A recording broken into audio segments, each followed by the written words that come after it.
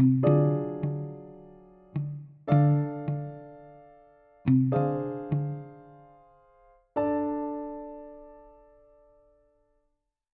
guys, welcome back to a brand new episode. Today is a very special episode. Like I said, today's special episode is another, it's back to the case of the Kirsten Denise Smart case. So, remember how at the very beginning of the Kirsten Denise Smart, that I told you there was a podcast as well that was doing this one, but he was already knee deep into this case, and he was doing the best that he could with all the knowledge that he had. And it was called Your Own Backyard, and we listened to it. And I listened to it as well. And we all listened to how Paul Flores was a gross human being, and that he violated multiple women and drugged multiple women to have sex with them and get whatever the hell he wanted. So, and I let you guys listen to the last part of the other one, which was called A Brief Update, and also the conclusion teaser that was going to happen. And what they came out, those episodes came out. And the first episode, it was People versus Flores, the conclusion part 1, and People versus Flores, the conclusion part 2. In the first part 1, the conclusion, you listen to the team that prosecuted Paul and Ruben Flores, and that's an hour and 6 minutes. While in the conclusion, part 2, Chris, the podcaster of Your Own Backyard, recaps the closing arguments with help from the prosecution team. And that's an hour and 47 minutes. So these are very lengthy videos, so yeah, and they go into real detail of not what happened in court, or what was said, what the details were, and what they used, the prosecution, to help and nail Paul Flores. But not just Ruben, because I believe what was said is that Ruben was kind of an accomplice to his son, to the killing of Kirsten Denise Smart. But before I get into that, I have to say something. Remember the Idaho murders? Yeah, the Idaho murders that happened months ago, not even last year. Well, the person that's being convicted of it, I wanted to know his fucking motive. Brian Kohlberger's fucking motive, because everyone has a motive. But what I said was being a sleuth at murder, these type of things, Kirsten Denise Smart and all this stuff, and the Night Stalker, all that other things like that, and Dr. Death. I was before I found out before I found his motive for killing these 4 innocent students, I was maybe he was an obsessed person and he liked this one girl and didn't get his way with that girl, and he decided to stalk her first, and then when he found the right opportunity, rang the doorbell, came in, because he or she knew him, and then they came in. The couple, the boy and girl that were a couple were in their room, but they heard all this happening with the other 2 girls, and they were talking to him, and probably he didn't get his way, and the couple probably saw it from the balcony of their home, and he witnessed them they witnessed him murdering the girl, and the girl witnessed that, the friend, the roommate, witnessed that.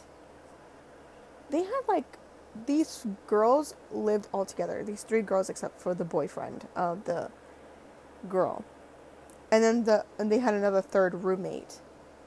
Like, they had another roommate, but she was asleep. She was asleep during the whole thing, which, poor girl. I feel bad for her. Because she didn't really know what the hell was going on, so she was asleep. Until she saw that they weren't awake and that they weren't coming out of their rooms, and so she got skeptical, and not skeptical, but scared of her own mind, and then she checked the rooms and they weren't breathing. And that's when she got all frantic, and that's when police arrived and detectives and all that stuff, and those videos sparked people's interest of when the girls went to go get food from a food truck and things like that. But what I said was that he was obsessed with one of the girls and that he murdered them, and the roommate was like they were both talking to him. The other two girl best friends were talking to him, and that he didn't get his way, so he had the weapon on him and killed her, while the other best friend of the same roommate saw it and got stabbed.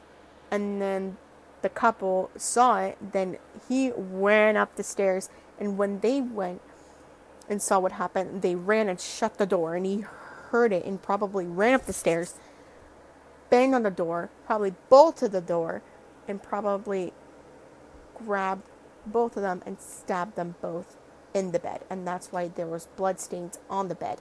But sadly, these two, the couple, shared a dog, and that dog did not bark, because that dog, it was said that that dog barked consistently.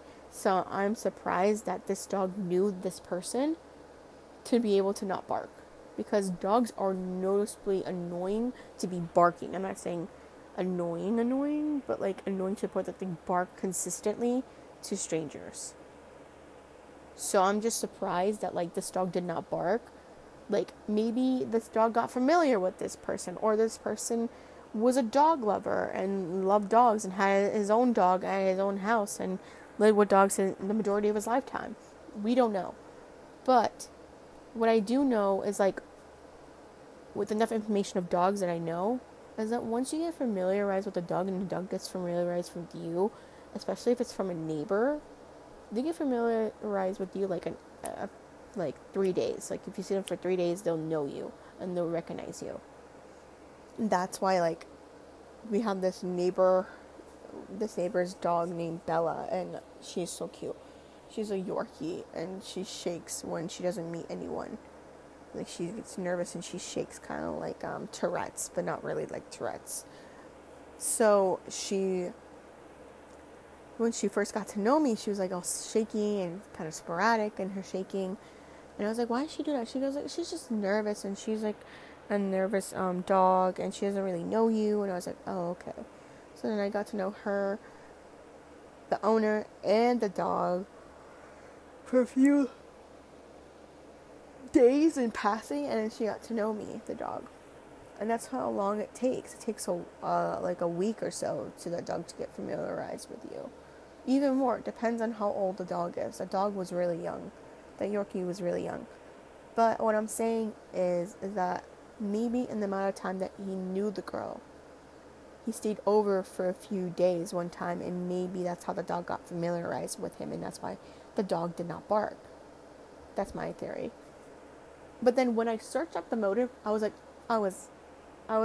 kind of excited, because I was when I read the motive, I was yes, but also in my head I'm no, because I was yes, I was right, and no, because I was that's a fucked up motive.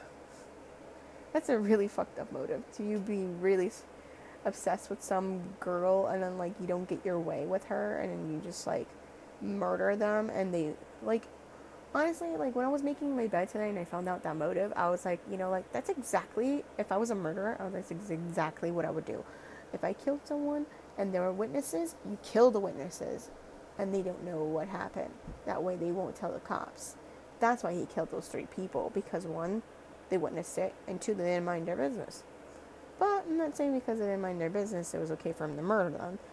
He could have just said, hey, do not say it. He could have threatened them with the knife and pointed at them. Don't fucking, fucking say a word or something like that. But I'm not saying to help him. I'm just saying, honestly, if you would have done something like that to a person, you would have threatened them and been don't say a word to anyone, this and that.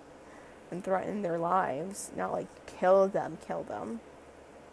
But that was his idea. I'm not saying I'm gonna go on a killing spree and kill people. I'm just saying it's more idealistic if you do that than killing and adding 4 bodies to attach to you. Like, it makes no damn sense, honestly. But it makes perfect sense to kill off witnesses because they could honestly blurt out like, hey, this guy came to my house and he killed one of my friends, and like what's his name? I don't really know his name. I have a good description of him. Okay. He was lean. He had maybe slender eyes. Well, kind of a little wide eyes. And his eyebrows were kind of thick and thin. And his hair was curly on the top. But there was like shaved hair on the side. And his jawline was kind of like a V shape. Or like a V oval shape. And his lips were kind of a little big, a little thin, and his nose was kind of small. Well, not small to the point where you can't see it, but just small and, well, not just small, but like medium sized. And then they'll ask you a description of how the nose looked, not just the sizing. And then that's why he would kill them. He was probably like, oh crap. Busted. So, when I read that motive, I was like, fuck. I was like, I'm not laughing, but I'm laughing at myself because I'm like, I can't believe I guessed that. I was like, maybe I should stop guessing things. But I'm like, that's who I am. I always guess things. And most of the time I'm right and most of the time I'm wrong. Because when I guessed that, I was like, okay, maybe I should have said anything. He was obsessed with one of the girls. Obviously, it wasn't the one with the boyfriend. It was obviously the other 2 best friends. I was like, I can't. These poor people that were madly innocent. See, this is what happens when you go on dates with college kids. Or college people, and then like that person doesn't like the man, but that man is madly obsessed with her, and that person is not. That woman is not, and then and if you're madly obsessed over someone like that, that makes you weird, and once you're weird that way, I just learned this from experience. Once you're weird in that aspect, nobody will really like you that much. Because when I was in middle school, I know I said this before, but when I was in middle school, just because when I didn't like to do the pacer test in fifth grade, can't even speak. In 5th grade, I didn't like to do the fitness gram pacers test, as everyone knows, and so I legit took it upon myself to hide in the bathroom. And when they were doing the fitness gram pacer test, I was like, I'm not gonna do it. And then my gym teacher, Mr. Silverblatt, kept calling me, and then people kept calling me stalker because of the fact I kept hiding in the bathroom. Like, I was only hiding in the bathroom because I didn't want to do the fitness gram pacer test. That's why I was hiding out in the bathroom.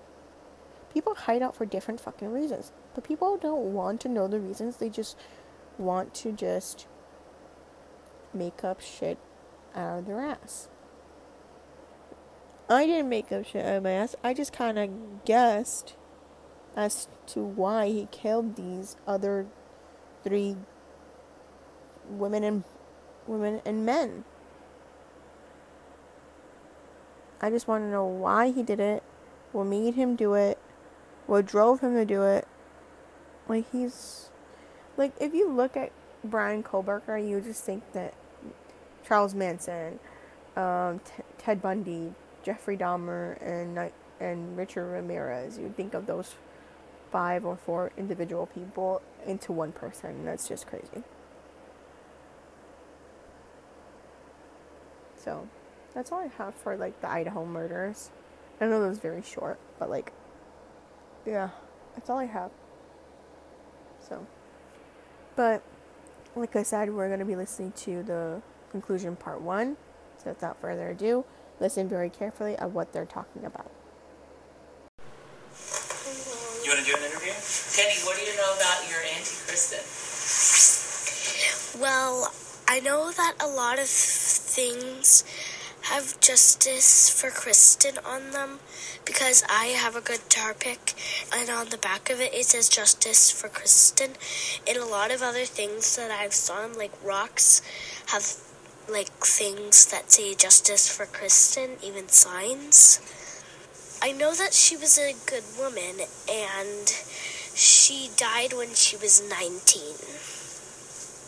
The man that killed Kirsten is in jail now, and we want good things to happen to Kristen's spirit. Do you say, I love Kristen? I like Kristen. What do you know about Auntie Kristen? She's smart and skilled. She is kind. And Justice for Kristen.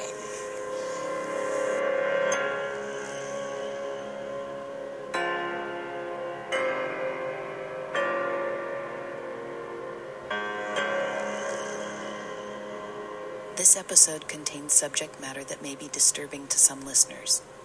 Listener discretion is advised. It's been a long time since we last spoke. This has been a tough chapter to close, for a lot of reasons. The major players in the trial of People v. Flores were under gag order for almost 2 years. It was assumed by everyone that the order would dissolve with the verdicts, and my plan was to finally sit down with them for one last episode. But the gag order didn't fully dissolve on October 18th. The prosecution declined to grant any interviews until after sentencing on December 9th. Then, defense attorney Robert Sanger filed a motion requesting to delay that sentencing for several more months. So, I packed up my car and headed home after 5 months of living in Monterey County, and waited. Since the news of the verdicts was worldwide before I had even walked out of the courtroom on October 18th, I decided not to compete for the scoop, or to chase down jurors and witnesses in the parking lot for interviews, like a good reporter would. The major networks and local media outlets were all over the story, but I was underneath it. This documentary was supposed to be finished almost 4 years ago, and instead, well, you know the story.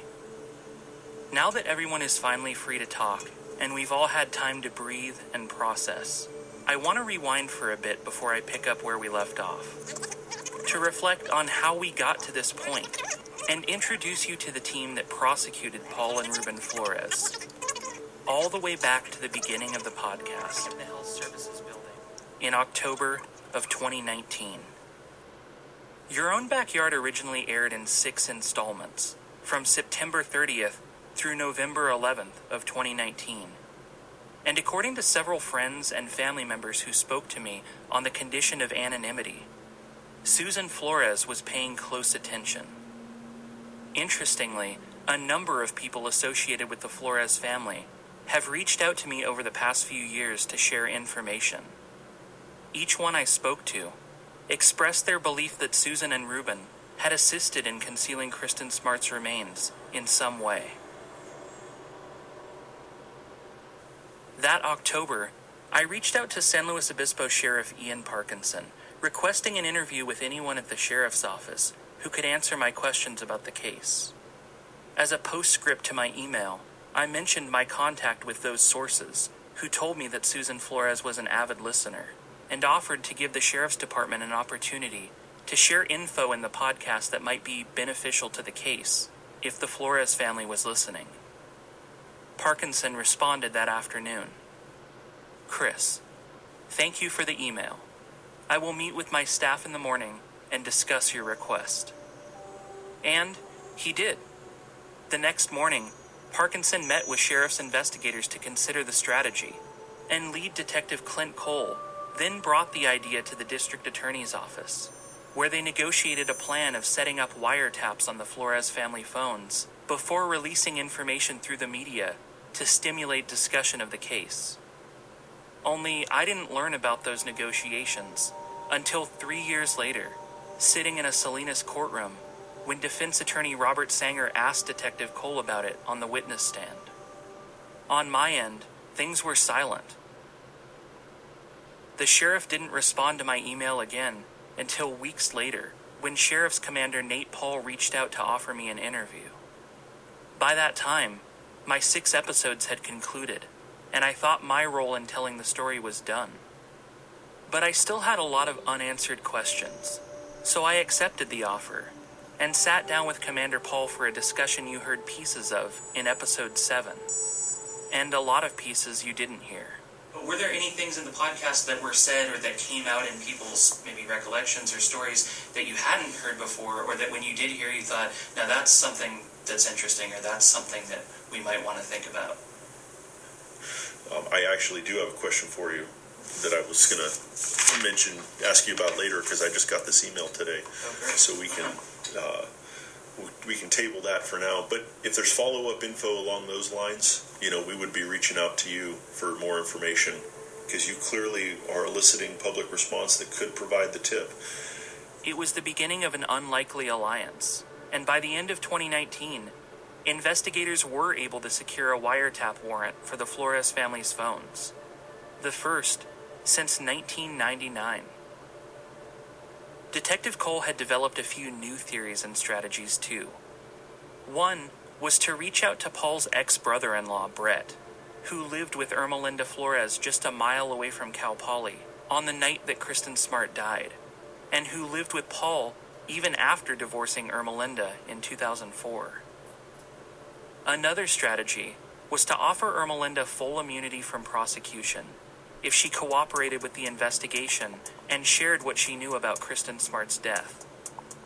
On a rainy day in January of 2020, Cole flew to Washington State and went to Ermelinda's door.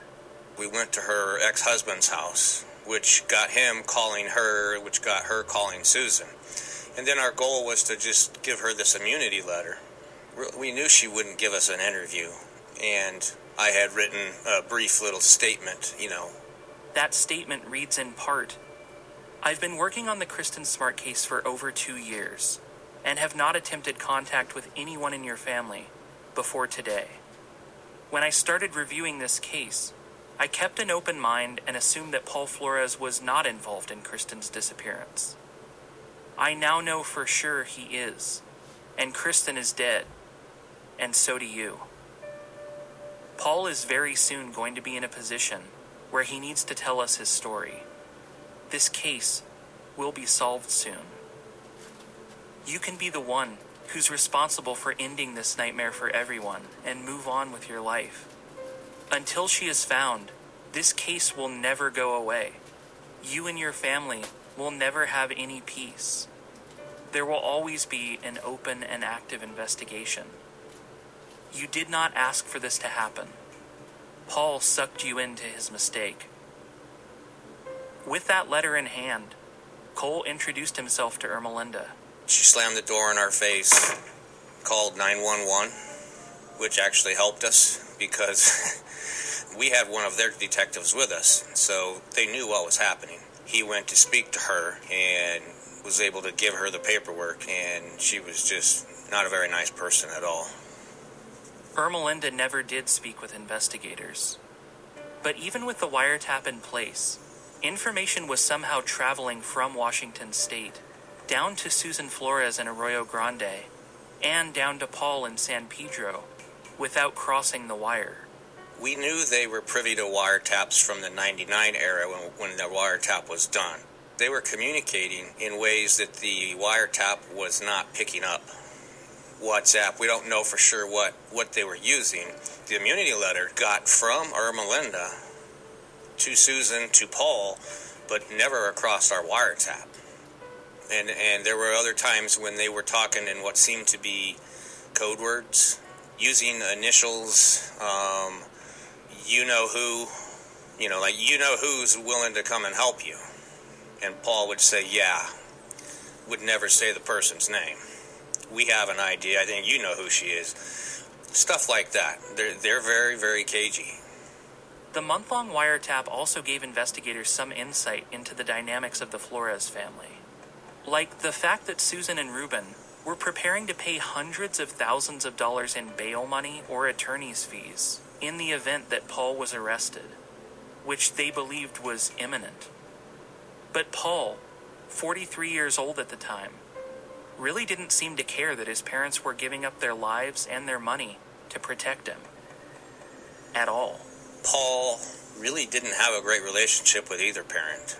His relationship with Susan has changed now that he's incarcerated, but he called Reuben when he called him when they did talk once or twice. It seemed like Susan got on their nerves. I don't want to spend my would-be inheritance on this shit. I'd rather do something more, rather do something with it. I get myself out of debt and, Right. Okay, so what else did you call about? Well, that's pretty much it. So, And then, with things heating up, Susan Flores called Paul on January 26th and asked him to contact his first attorney, Mel Delamont, who's since retired, to prepare for what she referred to as the what if. Considering what happened with Emma, I think you have to try to make some kind of contact with Mel. Jeff, is coordinating and everything.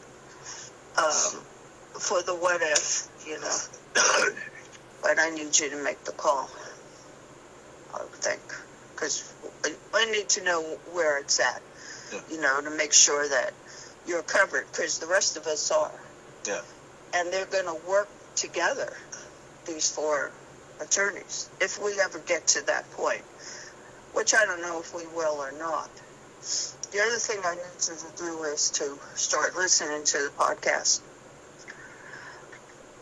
I need you to listen to everything they say so we could punch holes in it. Wherever we can punch holes, maybe we can. You're the one that can tell me. It was the call that investigators had been waiting for. Susan Flores, who had been paying close attention to the podcast for months, needed Paul to tell her where they could punch holes. The most striking part of this statement was Susan's admission. Maybe we can't punch holes, essentially suggesting that everything in the podcast might be accurate. But Paul was the only one with all of the information. That gives Paul knowledge of what took place. Why else would they want to punch holes in it unless Paul actually knew what happened? When they retained attorney Mel Delamont to represent Paul in the summer of 1996, the Flores family were instructed to never discuss the events of May 25th with each other. And it's something they apparently adhered to pretty strictly. We never spoke about it, no. He's your son. He's been accused of murdering this girl. Is it your testimony that he's never talked to you about those things? Was this girl murdered? Murdered. No. Even in Susan Flores' spontaneous 2021 interview with KSPY, she answers every question asked by reporter Megan Healy, until this one, asked by an unseen cameraman. Well, thank you, Susan. I really do appreciate your Susan, I candidness. mean no disrespect by this, but as a parent myself, have you ever asked Paul or talked to Paul and asked him if he knows anything? The conversations that have taken place with him are something that will sit quiet until, unfortunately, we'll see where this is all going to lead. I think it should have been over with. So all those aspects are not up for discussion. I don't have any reason to believe that anybody in our family has any answers to where she is or what happened to her in the final. What has that question been like to Paul? How have you had to ask him, or is it something? And that's something, no, we're not going to discuss. The only topic not up for discussion was what Paul had told her about the night that Kirsten Smart was last seen. And even though she says she's saving that answer for the court of law rather than the court of public opinion, when the matter finally got into a courtroom not long after that interview, Susan refused to testify, saying through her attorney that she would assert her Fifth Amendment privilege to any and all questions asked. So what does the rest of the Flores family know about the night of Kirsten's disappearance? And why won't they talk about it, even in private? As Detective Cole said, this even extends to using code words and initials anytime the topic comes up. She wanted to talk to you about, KS. But even with all of the secrecy and silence, Susan Flores admits that Paul knows what really happened to KS. And it's enough for detectives to get new search warrants, to seize electronic devices from all 4 of the Flores family's homes on February 5th. And while they were looking for evidence of what happened to Kirsten Smart, what they found on Paul's devices would change the course of their investigation. On a Dell desktop computer seized from a sunroom in his San Pedro home, a folder titled Practice contained dozens of videos of Paul Flores digitally penetrating, raping, and sodomizing unconscious women in his own bedroom. Hard drives also contained thousands of sexually explicit videos and images of children, as well as commercially produced videos depicting intoxicated or unconscious women being raped. Because Kirsten Smart was last seen in the company of Paul Flores in a heavily intoxicated state, the discovery of these videos was a key component in understanding how Kirsten may have ended up incapacitated on the front lawn of the Crandall house, just 2 hours after arriving there sober. During a follow-up search of Paul's home in April of 2020, investigators located 2 bottles of prescription medications: Flexeril, a water-soluble muscle relaxant, and Tramadol, a canine pain medication which has been used as a date rape drug in other convicted rape cases. Both substances can cause unresponsiveness and amnesia, particularly when combined with alcohol. While investigators searched the inside of Paul's house that April, Detective Cole sat with him, under a canopy in his yard. Paul and I talked about 2.5 hours that day, not about the case. Anything else, football, trucks, cars, just trying to engage him in conversation. That was the first time I had ever been face to face with him.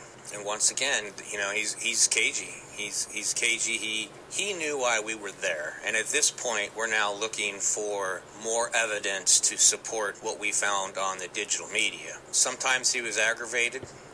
When he found out we were taking another phone, he was very irritated. And then other times, he would have a casual conversation with me about trucks and cars. So he was up and down. But even though he would have a conversation with me, you could tell he was extremely on edge. Following that second search, San Luis Obispo Sheriff's detectives were armed with an abundance of video evidence showing that Paul Flores is a serial rapist. But with no direct evidence of Kirsten Smart's murder, they passed off the case to LAPD and waited for Paul to be arrested. This next part of the timeline gets a little fuzzy, but to an outside observer, it seems that the plan was a 1-2 punch. Los Angeles would charge Paul Flores with a number of sexual assaults, and then San Luis Obispo would finally charge him with the murder of Kirsten Smart, using the sexual assaults as evidence to show that Paul Flores has a propensity for raping intoxicated women. And one woman he was left alone with in 1996, who couldn't even walk without help, never made it home that night, and never resurfaced. It would certainly help to narrow the reasonable doubt associated with a no-body homicide. Paul Flores was either the victim of a very unfortunate and very specific set of coincidences, or Kirsten Smart died during the commission of one of his rapes. No one I spoke to wanted to discuss the specifics of what happened next, but for whatever reason, Los Angeles and San Luis Obispo did not end up coordinating their efforts. By the end of 2020, even with numerous rape videos where Paul Flores could easily be identified by his face, his voice, and the unique interior of his bedroom, LAPD hadn't charged Paul with any crime. They had managed to locate at least 2 of the women in those videos, who confirmed their identities and said they did not consent to what had occurred. And in the meantime, Detective Clint Cole was back in San Luis Obispo County working on another case, the murder of Nancy Woodrum, a 62-year-old hairdresser who disappeared from her Paso Robles home. In 2018, Cole had elicited a confession from the suspect, a man who had been hired to paint the deck of Nancy's house, who then led Detective Cole to her decomposed remains, 6 months after he raped and murdered her, and left her body in a field east of Santa Margarita. A preliminary hearing in that case took place in September of 2020, while LAPD was still working on their investigation of Paul Flores. And the team assigned to try Woodrum's killer in court were DA investigator J.T. Camp and a deputy district attorney named Chris Pavrell. When 2020 ended without charges filed in Los Angeles, the San Luis Obispo Sheriff's Office and District Attorney's Office began to rethink their strategy. If they combed through the case file again, maybe they could lay out enough circumstantial evidence to charge Paul Flores with murder on their own, without LAPD's help. And Detective Cole was doing everything in his power to convince the DA's office to assign Chris Pavrell to the Smart case. I was begging for Christopher Pavrell to be assigned the case. Begging. I have worked with him on the Nancy Woodrum case. He's one of the few attorneys that I know that could have done what he did in this case. And in January 2021, he got his wish. Pavrell was only 39 years old at the time, 4 years younger than Kirsten Smart would have been, and still fairly new to San Luis Obispo, though the case had been in his periphery since he arrived. So I moved to San Luis Obispo in April of 2017, and I heard about the case almost immediately. I remember talking to one of my friends who was a fellow deputy DA and say, "Hey, what are you working on?" And he said, "Well, I've got this case that's really old," and that was the Smart case. And that friend ended up being Eric Dobroth, assistant DA. So that was an interesting dynamic in that my supervisor had handled the case prior to me. So when I first heard about it, it was there and in the office. Didn't give it much thought. And then I think it was 2018 when your podcast first came out. 2019. My wife was addicted. She listened to every single episode as soon as they came out. She's like, "Chris, you got to listen to it. You know, Lambert's amazing. You're gonna love it." And I don't watch crime shows generally, so I get enough of that at work. So I have to confess, I didn't listen to it when she told me to, but that's when it kind of re-upped in my mind that, hey, something's going on here. I don't know what's going on. I had a couple of the cases I was working on, so I was a bit distracted.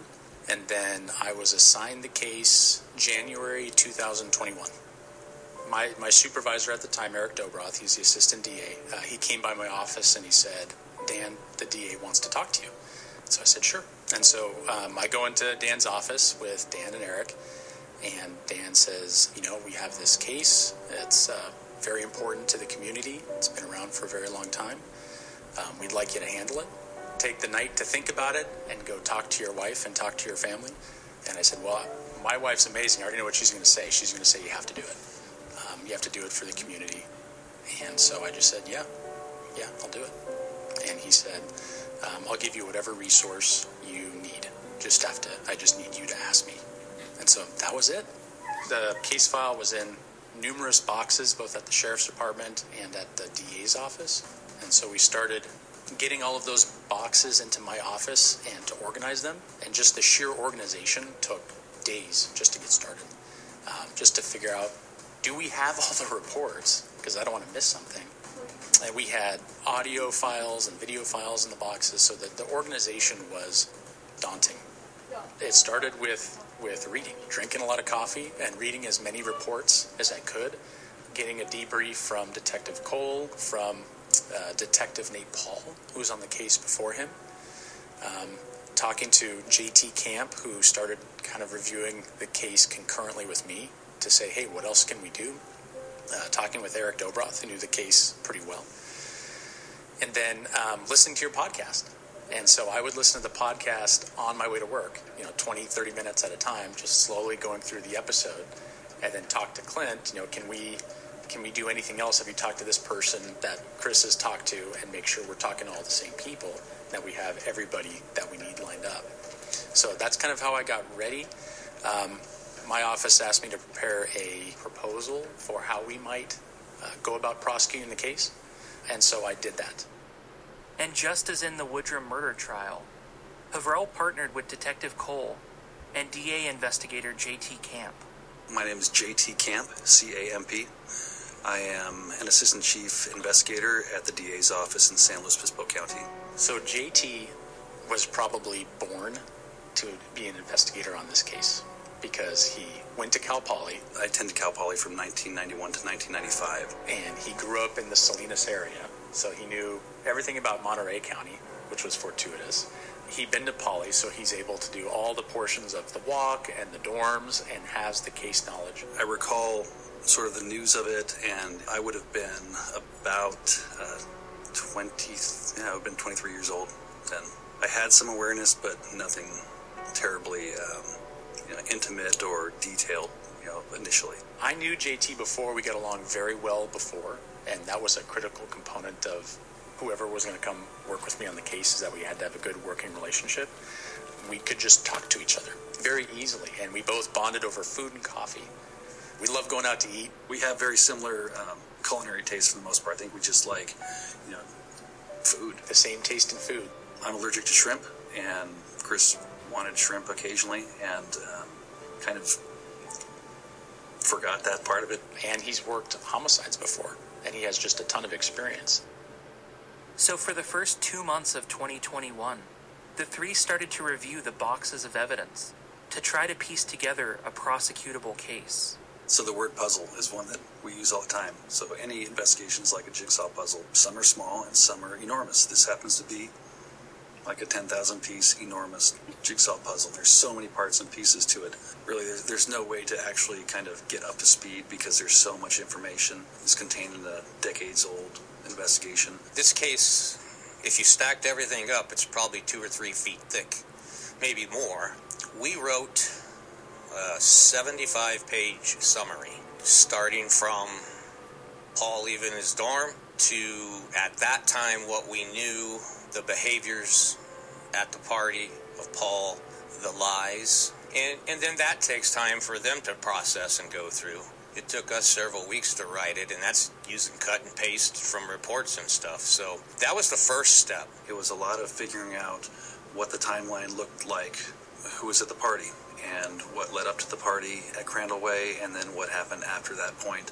People saying that, there was plenty of interaction between Kirsten and Paul, and then you have Paul during an interview saying that there was no contact or no interest. So for me, kind of painting the picture early on that Paul was interested in Kirsten, I think that was proven out in testimony and in reports, and for me, I think that's an easy to paint the picture that there was something going on there, that there was some interest, for lack of a better word, a connection, that Paul was interested. All the statements fly in the face of Paul saying that there was no contact, no interest, and that he really had zero interaction with Kirsten other than helping walk her home. Walking up to the dorms, that was the first kind of really logical place to start. Homicide 101, when you first get assigned a case, you go to the crime scene, because there's no better way to put a jury there through my words and my presentations than to actually be there myself, see the scene, smell the area around, what plants are there, look at the sites. And so the first thing I did was I did the walk.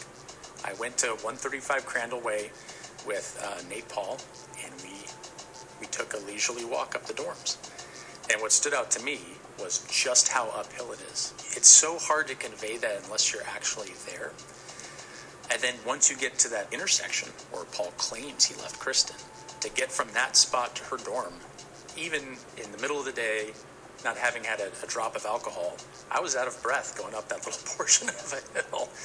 Just how uphill it was, and just how preposterous it would be that Kirsten could make it home on her own. There's just no way. So if there's no way, then the only truth is that Paul did something to her. As they continued to sift through boxes of reports, Pavrel grew increasingly confident that he could try this case as it was, and win it. What were like the standout pieces that you thought, here are like the pillars of how I'm going to build this? Paul's lies, especially in his videotaped interview with Detective Hanley. Last time we talked to you, you had a black eye. Yeah. Remember that? Yeah. Okay. And what did you tell us? I told you I got it playing basketball. That's right. Where did you get it? In my car. What car? My Ranger. Ranger. And when did it happen? On Memorial Day or Labor Day, whatever it was. Monday? Yeah. Happened about 2 o'clock in the morning. Why 2 in the morning? Because I was uninstalling my radio because I'm selling my truck. Mm-hmm. And where were you working on your car? In my garage. Garage? And how did you get the black eye? I hit the steering wheel. That's about it. But like, how often do people hit their eye in the steering wheel? So I don't know. Yeah, I thought that interview was very helpful in terms of painting a picture of, what was really going on. Paul making a claim that he had no interest or no contact or no interaction with Kirsten whatsoever was a huge part of it. You're not acknowledging any of this ever happened. And yet all these other people are telling us it did happen. I guess I had a black eye at that time then. But I remember her walking away though. A number of other people who really have no incentive to make that story up and were really kind of independent in their observations in many ways. That just didn't make sense, and it just outright wasn't truthful. And just, kind of the overall behavior and the admission of telling little white lies or, fibs or whatever. You lied to us though, right? Oh, it's not really lies, a fib. It's so minute. It's not. Well, I guess you can call it like a little white lie, but. How you get your black eyes, a white lie? Yep. I can't think of an instance where it would be more important to be truthful and honest during a missing persons case at that point. Little white lies were indicative of much bigger lies, really. Anybody who's seen that video, you can tell he is on the verge of confessing, on the verge of giving it up. With her being so intoxicated, personally, if anything happened, I probably think it's an accident. You know what I'm saying? Yeah. Personally, I think it was an accident. That's what I think. But I could be wrong. I mean, I could read you all wrong. He is flippant about Kirsten. You can tell he's callous and couldn't care less about this missing girl. I got a feeling that when we find her, things aren't going to go good for you. They'll go fine. He looked like a psychopath to me when I watched that video. But others involved with the case weren't as sure as Pavrel that the existing evidence was solid enough to bring to trial. And for a moment, the future of the case wobbled. But as he laid out all of the old evidence with the new, Pavrel watched a new angle emerge. A stone that was still unturned.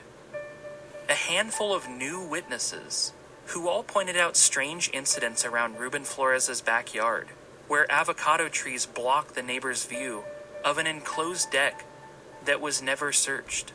We were trying to develop more information, and you helped us with that by getting enough information to write a warrant for Ruben's house. I wanted to get into Ruben's house a long time ago. So when you and I talked and David had moved out, that helped get us in there. Jamie Lynn helped get us in there. There was another lady, well, I don't want to mention her name because she was a potential victim, but you know who I'm talking about. And so those kind of things we didn't know. His behaviors, chasing people off. I know he chased you once or twice, but there's a lot of consideration before they decided to file charges. You have to have something fresh and new. And that's one of the things that your podcast helped us with. Stuff like those 3 people really helped us get into white court. I wanted to get into white court really bad.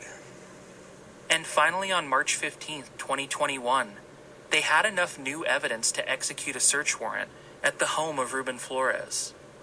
And as you already know, 2 cadaver dogs showed a distinct change of behavior under the deck, which led to a ground-penetrating radar scan that turned up a 6-foot by 4-foot anomaly, and investigators started to dig. We were digging under the deck in the anomaly that the GPR people recommended, ground-penetrating radar, They were confident that it had been previously dug, most likely twice. So we start digging down, and we start seeing this unusual staining. You saw some of the pictures at trial.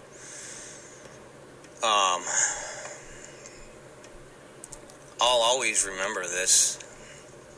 I thought we were going to find her. So I knelt down right next to where they were documenting these stains. I truly thought for 5 or 10 minutes that we found her. Obviously we did not. Kirsten's body wasn't there. But there's damning evidence that a body was buried there previously and removed. Cindy Arrington, an archaeologist present for the dig, says the unusual staining in the soil looks like a cadaver soak stain, a suite of liquids left behind by the decomposition process of a body. The strata, lines that occur naturally in soil, which should all be uniform and moving in the same direction, are instead jumbled and out of order, and there are visible shovel marks from a previous excavation. The dark staining doesn't start until 2 feet beneath the surface, so it wasn't caused by something leaking down from above. It was caused by a buried object, which leaked outwards from the center. And the staining on the wall of the cement base of the deck, you can see the outline of a body. Like, you can just see it, and it's 6 feet long, and it's 12 inches high. Of all the things to be in that spot as that, there's just no way. There's just no way. The belief that all of these things could be coincidences or bad luck. 4 trained cadaver dogs who each mistakenly alerted to your mattress and no one else's. A years-long documented obsession with the rape of intoxicated women, collected by a man who didn't rape the intoxicated girl he walked part of the way home in 1996. A black eye from your steering wheel on the weekend that you were the last person seen with that missing girl.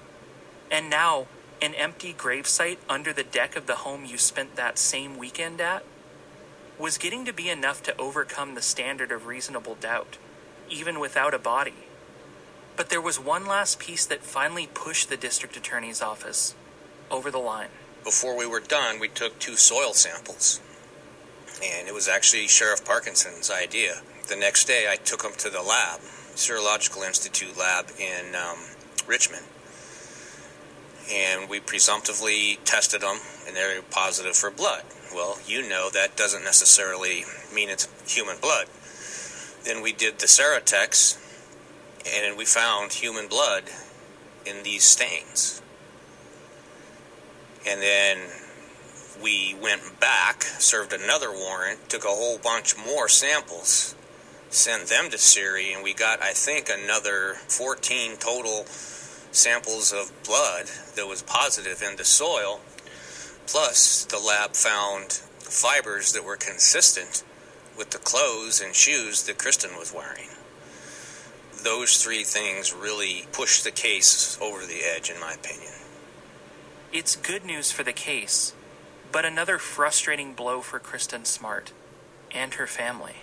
If Kirsten had been at Ruben's house, why did it take so long to discover that? Why, in the initial searches of Ruben's house, did they not discover that she was probably there at that time?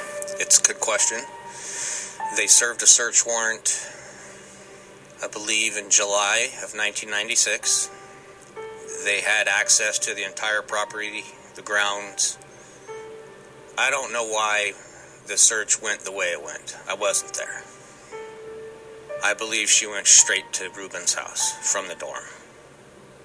It just, I can't, I don't have an answer for that. It didn't get done. More than 2 decades later, any DNA present in the blood had long ago been consumed by microbes in the soil. Prosecutors wouldn't be able to prove that the blood was Kirsten Smart's. But the amount of circumstantial evidence is staggering. And after 25 years, it's now or never. You always hope for a little more and a little more and a little more. And I think, what pushed over the edge, I think it was, a critical piece of information was the dig at 710 White Court. once you have physical evidence and, soil testing positive for blood, that's when you start tipping that scale. And I think that's what kind of pushed the needle, far enough. The risk, if you do it too soon, quote unquote, is that you only get one bite at the apple. And, what if just a little bit more came after? You always want a little bit more. That's a pretty good thing to sort of push that needle towards a filing.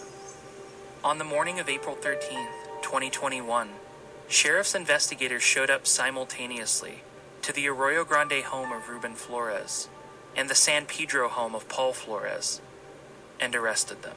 So I went to San Pedro, to Paul's house. I wanted to be there with him.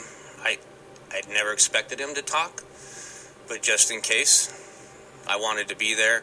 So I rode in the back seat of the patrol car with him from San Pedro up to Santa Maria when we got gas, when it was obvious he wasn't going to talk. When I say he wouldn't talk about anything. Not football, not anything.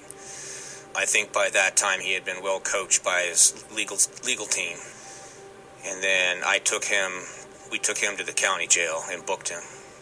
But even with Paul and Ruben in custody, the investigation didn't stop. Detective Cole was still trying to figure out how and when Kirsten's remains were dug up, and where they were moved to.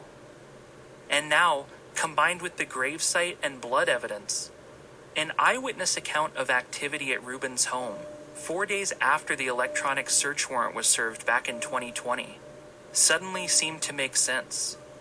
The night that Ruben, Susan, and her boyfriend Mike McConville decided to move a cargo trailer alongside Ruben's house while yelling at each other in the driveway, and then stayed there overnight. I think she was relocated with that cargo trailer. That cargo trailer has a door on the right side of it, which makes that door completely concealed from the roadway or from the neighbors. And I think it was because if you think back, when Megan Healy did the interview with Susan, what did Susan say? Today and yesterday's search, are you guys surprised? How are you feeling about that? No, I kind of thought they were going to come for the Volkswagen because when they came last year at my house, the officer that came had some pictures on his phone that were sent over to him from this garage. He had a couple of questions, and yeah, the Volkswagen was on there. So it didn't surprise me that they came and took it. They knew we would be back. So that was their mindset, in my opinion. I believe that's when the body was moved. Photos taken by Ruben's neighbor that night in 2020, paired with positive tests for human blood from the same yard, were enough to get a search warrant for McConville's trailer. It was seized from the side of Ruben's house just hours before he was bailed out of jail, and later searched for evidence. Once we seized his cargo trailer, we used a chemical called Blue Star, which is similar to luminol, which you hear a lot on TV. And just inside that right front door of the cargo trailer was a very significant, obvious reaction. So Blue Star will react to human blood, human body fluids, and cleaning chemicals. The problem I had with the trailer was it was cleaned, and the Blue Star reacts to bleach. So why was this filthy trailer, this 2 feet by 4 feet portion, cleaned with a bleach or chlorine, and the rest of it was filthy?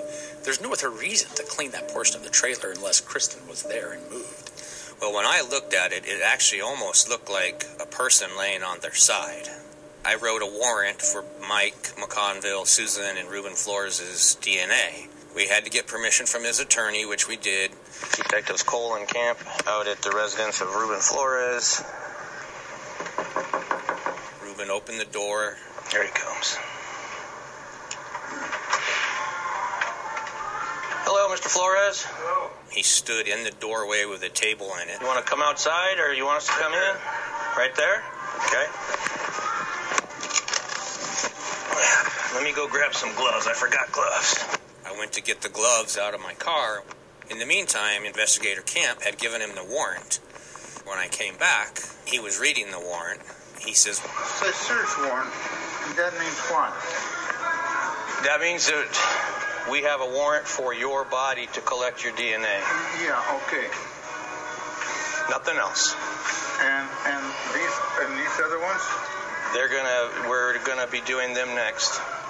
Susan and Mike. Well, they haven't committed no felonies.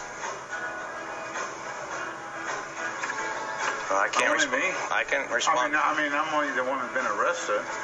I can't respond to why we're doing it. He very clearly says he committed a felony. What he was saying amounted to a confession. Yeah, I don't believe the fact that it was a slip up or some kind of verbal error or whatever. It was a situation where we had made an announced visit. It was essentially an appointment. So there was no stress or worry, and really it had been set up to be as non-confrontational as possible. Neither Investigator Camp or I reacted to it until we got in the car and turned our recorders off. I said, did you hear what I heard? He said, oh yeah. Yeah, no, he said it. In my mind, in my opinion, it was 100% a confession that he was involved.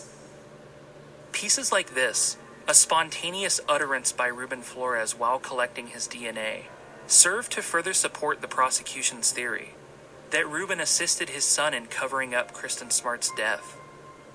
At an arraignment hearing that May, all parties agreed to be ready for a preliminary hearing on July 6th. That first kind of hard timeline was the preliminary hearing that we knew was coming very quickly. That couple months, really just a few weeks, that was when crunch time first started, was just figure out what the plan of attack is going to be and how we're going to get to prelim. 2 months for a prelim of a case this magnitude is just lightning fast. I might not have seemed that way, but very, very fast. And so the part that JT played was make sure we have witnesses subpoenaed for prelim. So I took one of my partners here at the Bureau of Investigation, and we basically printed out a map. And if we were working on Southern California, for example, we plotted out the map. If we're working in the Pacific Northwest, or if we're going out of state, we just kind of figured it out. So everything was cold. We didn't prearrange any visits with anybody, and we tried to be very strategic about it. A lot of weekend travel, a lot of after-hours travel, because we know people have lives, and they've got kids, and they have jobs, and they have stuff going on. So we tried to be very strategic about when we contacted people. But it was 100% in person, it was 100% unannounced, and figuring out who our 50 or 60 witnesses are, figuring out where they live, putting them on a map, and if it's drivable, then we're driving. If it's somewhere we have to fly and rent a car, then we're doing that drive. So he spent probably 2 months crisscrossing the country handing out subpoenas, making sure that the DA's office made a good first impression such that people would want to participate, which I knew would be really important. So JT made all these initial contacts. And a lot of them were surprised to hear that the case was moving forward. While never officially a cold case, it had been room temperature for a long time. When I first got the case, I wasn't sure we were going to be able to do anything with it. It's so large. It takes so long to get up to speed on it.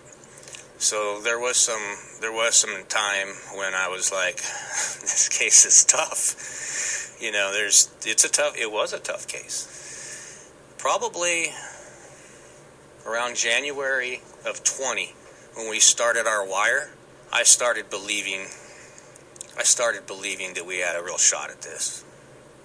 Once Chris got assigned to the case, and JT, because we all work so well together, I thought we could do it. I did.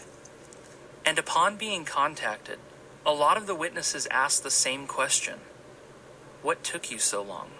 There were some people that had been tracking the case for a very long time. Some people had listened to your podcast. Some people tried to put it behind them and didn't want to think about it. So the responses from people were kind of all over the map. But I would say the vast majority were grateful that it hadn't been left in the past and left alone, that it was still being worked on. So it was a little bit of everything. It was really a mixed bag. We had people that they were surprised it had taken us so long because they had given statements. There was so much paperwork that we had to go through, that there were people that we contacted that had given a statement. They hadn't been talked to in so long that it was really kind of a surprise to them. Some of them, their voices weren't heard many years ago. Some really didn't want to talk anymore because they'd been talked to so many times. At the end, I think people were all willing to come and say what they knew, say it truthfully, so that Kirsten's voice could be heard. And I think that was the kind of common goal that everyone had, no matter what their feelings may have been over the course of 26 years. Ultimately, the prelim ended up being delayed until August to allow the defense more time to go through the enormous amounts of discovery. I already discussed the gist of the prelim in People vs. Flores Episode 1.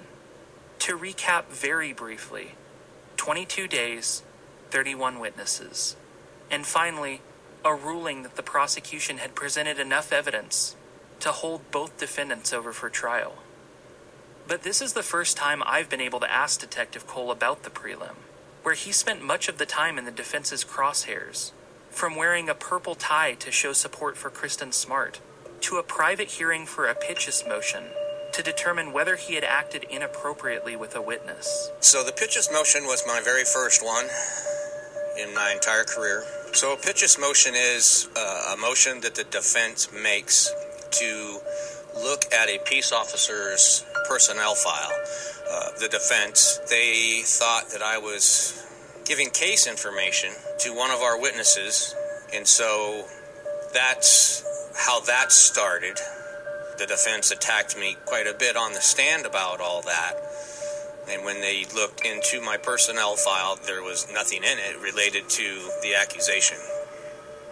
Then, they appeared to let it go because it was never brought up at trial. And another thing that had bothered me since the prelim.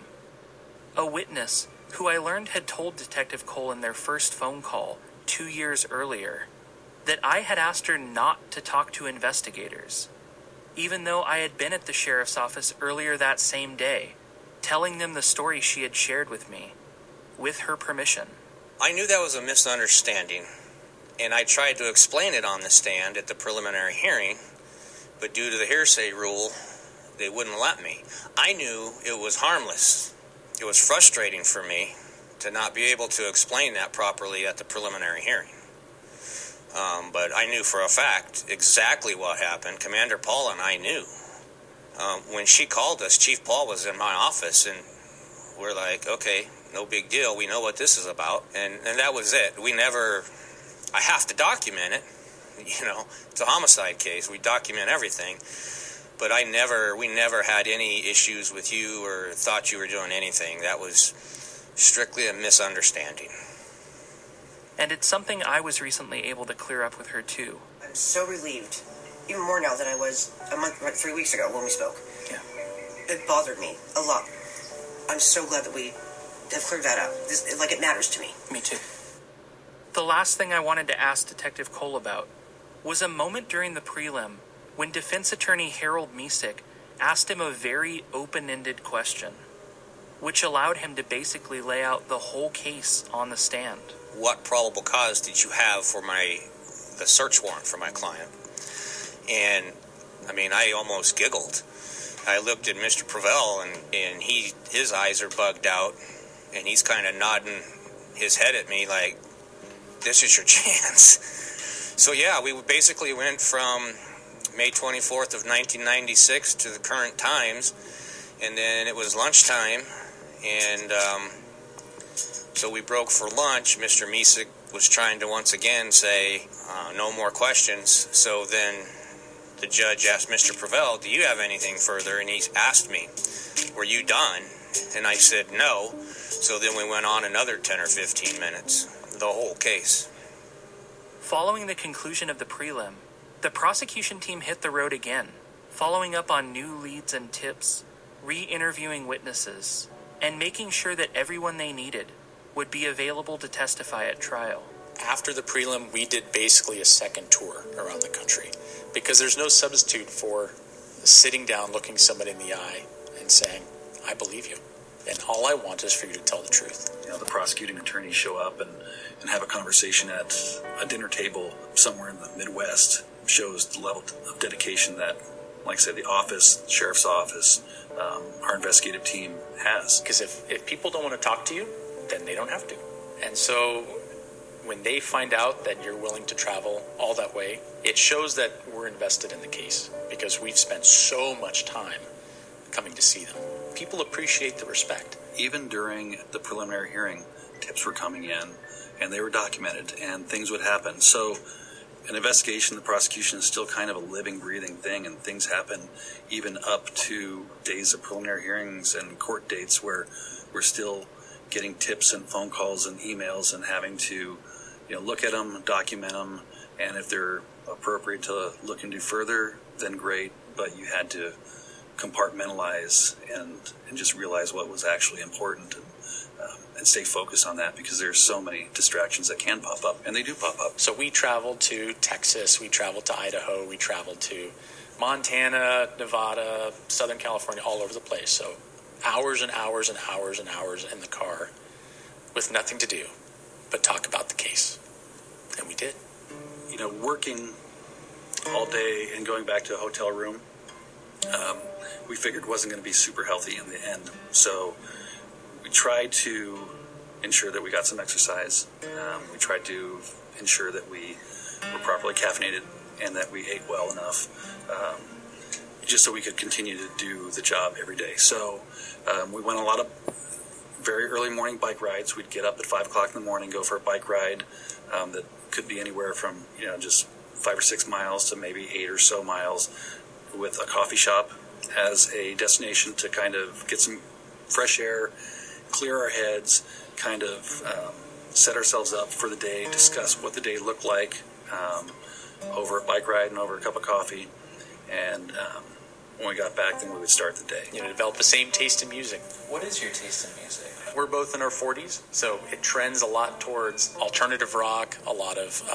we listen to a lot of Morgan Wallen. Classic rap, a lot of modern country, a lot of classic country. It was a lot of Morgan Wallen into work, out of work, driving from Idaho to the Pacific Northwest. Classic rock from the 70s. Like if there was a soundtrack or a mixtape, it would have been a Morgan Wallen mixtape. We really ran the gamut.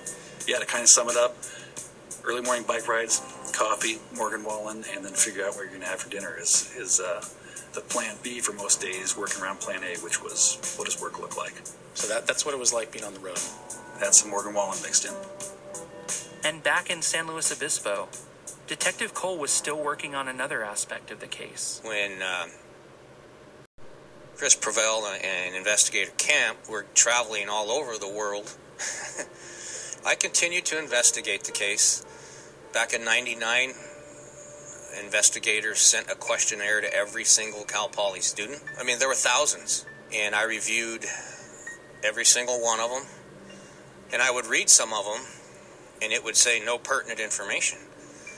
And so we followed up with hundreds of people.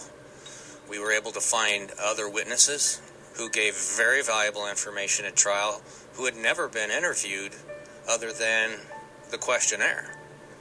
That was my main goal, is just to keep trying to develop new stuff. Keep trying to put more puzzle pieces together, as Denise Smart says.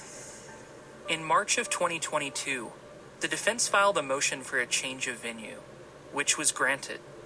So that summer, the entire prosecution team moved into a Salinas hotel, away from their homes and families, for the next 5 months. We like our pillows, we like our beds, we like our comfort. I think we find a lot of comfort in the day-to-day routine, for really a lack of a better way of looking at it, that we get set in our ways. We've got our comfortable things around us. We have our support around us. We've got family and loved ones or pets or whatever the case might be. So it's definitely a change that I think we all had to adapt to. And there were certainly difficulties. I mean, you're kind of packing up and leaving, a stable environment or a stable life and kind of stepping into a world of total unpredictability. You don't know how it's going to go day to day. It's also temporary, and it's also fast-paced and chaotic and really such a grind that It seems like it would be super easy to just work and then, quote, take care of yourself and eat right and exercise and do all that stuff when all you have to focus on is work. But it's actually harder to do than I think I estimated, just because there was a lot of instability and unpredictability. You never know what's going to come the next day. And then with the stakes being so high, a lot of things coming at everybody at one time. And, you know, like you found, like everyone else found, it's not that easy just to pack up and go and move somewhere for a short amount of time and expect that everything's going to be super easy, because it was a difficulty. Deputy DA Pavrell, Investigator Camp, Detective Cole, a paralegal, and 2 victim witness coordinators lived in Monterey County for the duration of the trial. As a team, they dubbed themselves the Six-Legged Stool, working in conjunction to ensure that they were organized and prepared for the months-long process. Part of this was organizing all of their investigative records, including interview transcripts, supplemental reports, photos, and other trial exhibits, into simple and chronological binders, sorted by witness name, with identical copies for each attorney. This meant that if Denise Smart was scheduled to take the stand, the prosecutors and defense attorneys could each pull out their Denise Smart binder and have any and all documents related to her testimony at their fingertips. Theoretically, all sides would have no problem being prepared for each witness's testimony. We had a paralegal in Becky Kripe that was just so ultra organized and is able to make so much sense and keep all of us straight, so that when Chris was going into court, he knew what he had to do. He knew, what information he needed, and it was there. These were very long days, hours upon hours of organization and just keeping things straight. And I'd point more to the just the phenomenal work ethic that Becky did. As the trial date neared, the court summoned 1,500 prospective jurors, which the prosecution and defense narrowed down to 36. The mechanics of seating a jury were so difficult because of the amount of time. You're talking 3-4 months potentially. During summer, you're still talking about COVID concerns. Clearly, we lost people that fell sick due to COVID. You're working with vacations and who gets paid for jury duty, who doesn't get jury duty pay at their work. There's so many little things that go into it before you even look at the potential jurors that made it difficult. So I think difficulty was off the scale just by virtue of the length of the trial, the fact that we needed 2 juries. In terms of looking at the people, I mean, ultimately what both sides want is someone that's going to listen to the evidence, not make any judgments, and, just kind of follow the rules the judge gives them and listen to everything before they make any decisions. And that's, I think, what both sides want. In any jury selection, you can tell people that really don't want to be there. You have people that seem like they're maybe too eager to be there.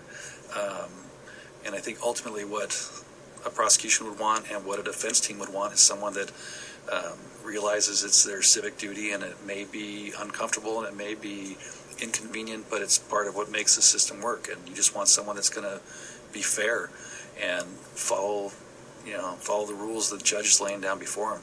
That's really all you can hope for and look for. That's a really difficult task to do, and you're talking to people in 5 and 10 minutes trying to get a read on them. You just hope in the end that you get 12, or in our case, 18 times 2 that are going to listen to the evidence and be fair and impartial and wait till they have all the information to make a decision.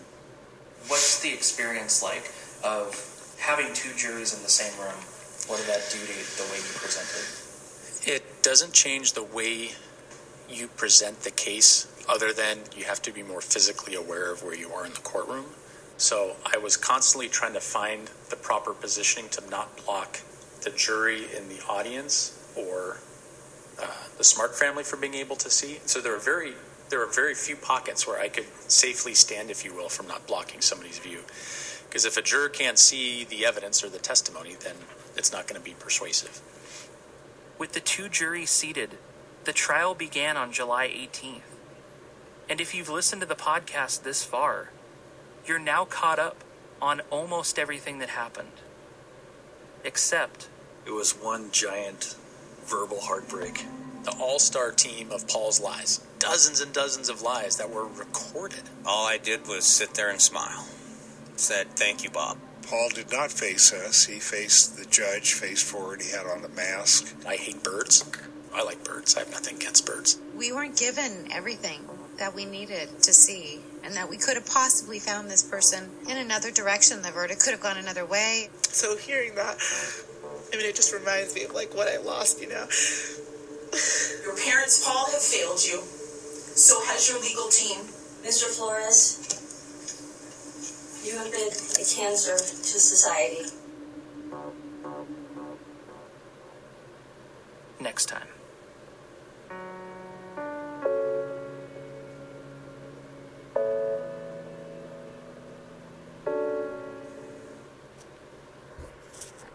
Okay, so now that you've listened to the conclusion part 1, we're going to listen to People versus Flores, the conclusion part 2.